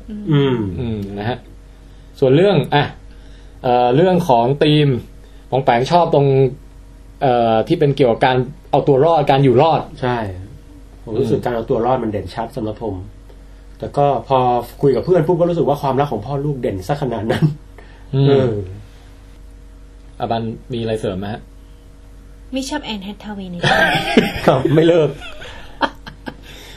แล้วคุณลูกสาวตอนโตมาแล้วหน้าเหมือนตอนเด็กไหมเฮ้ยเหมือนนะ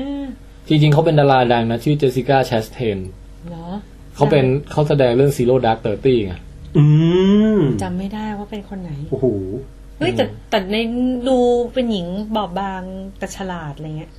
แล้วปากเบิร์นเหมือนตอนเด็กแต่ตอนเด็กท่านน่ารักมาก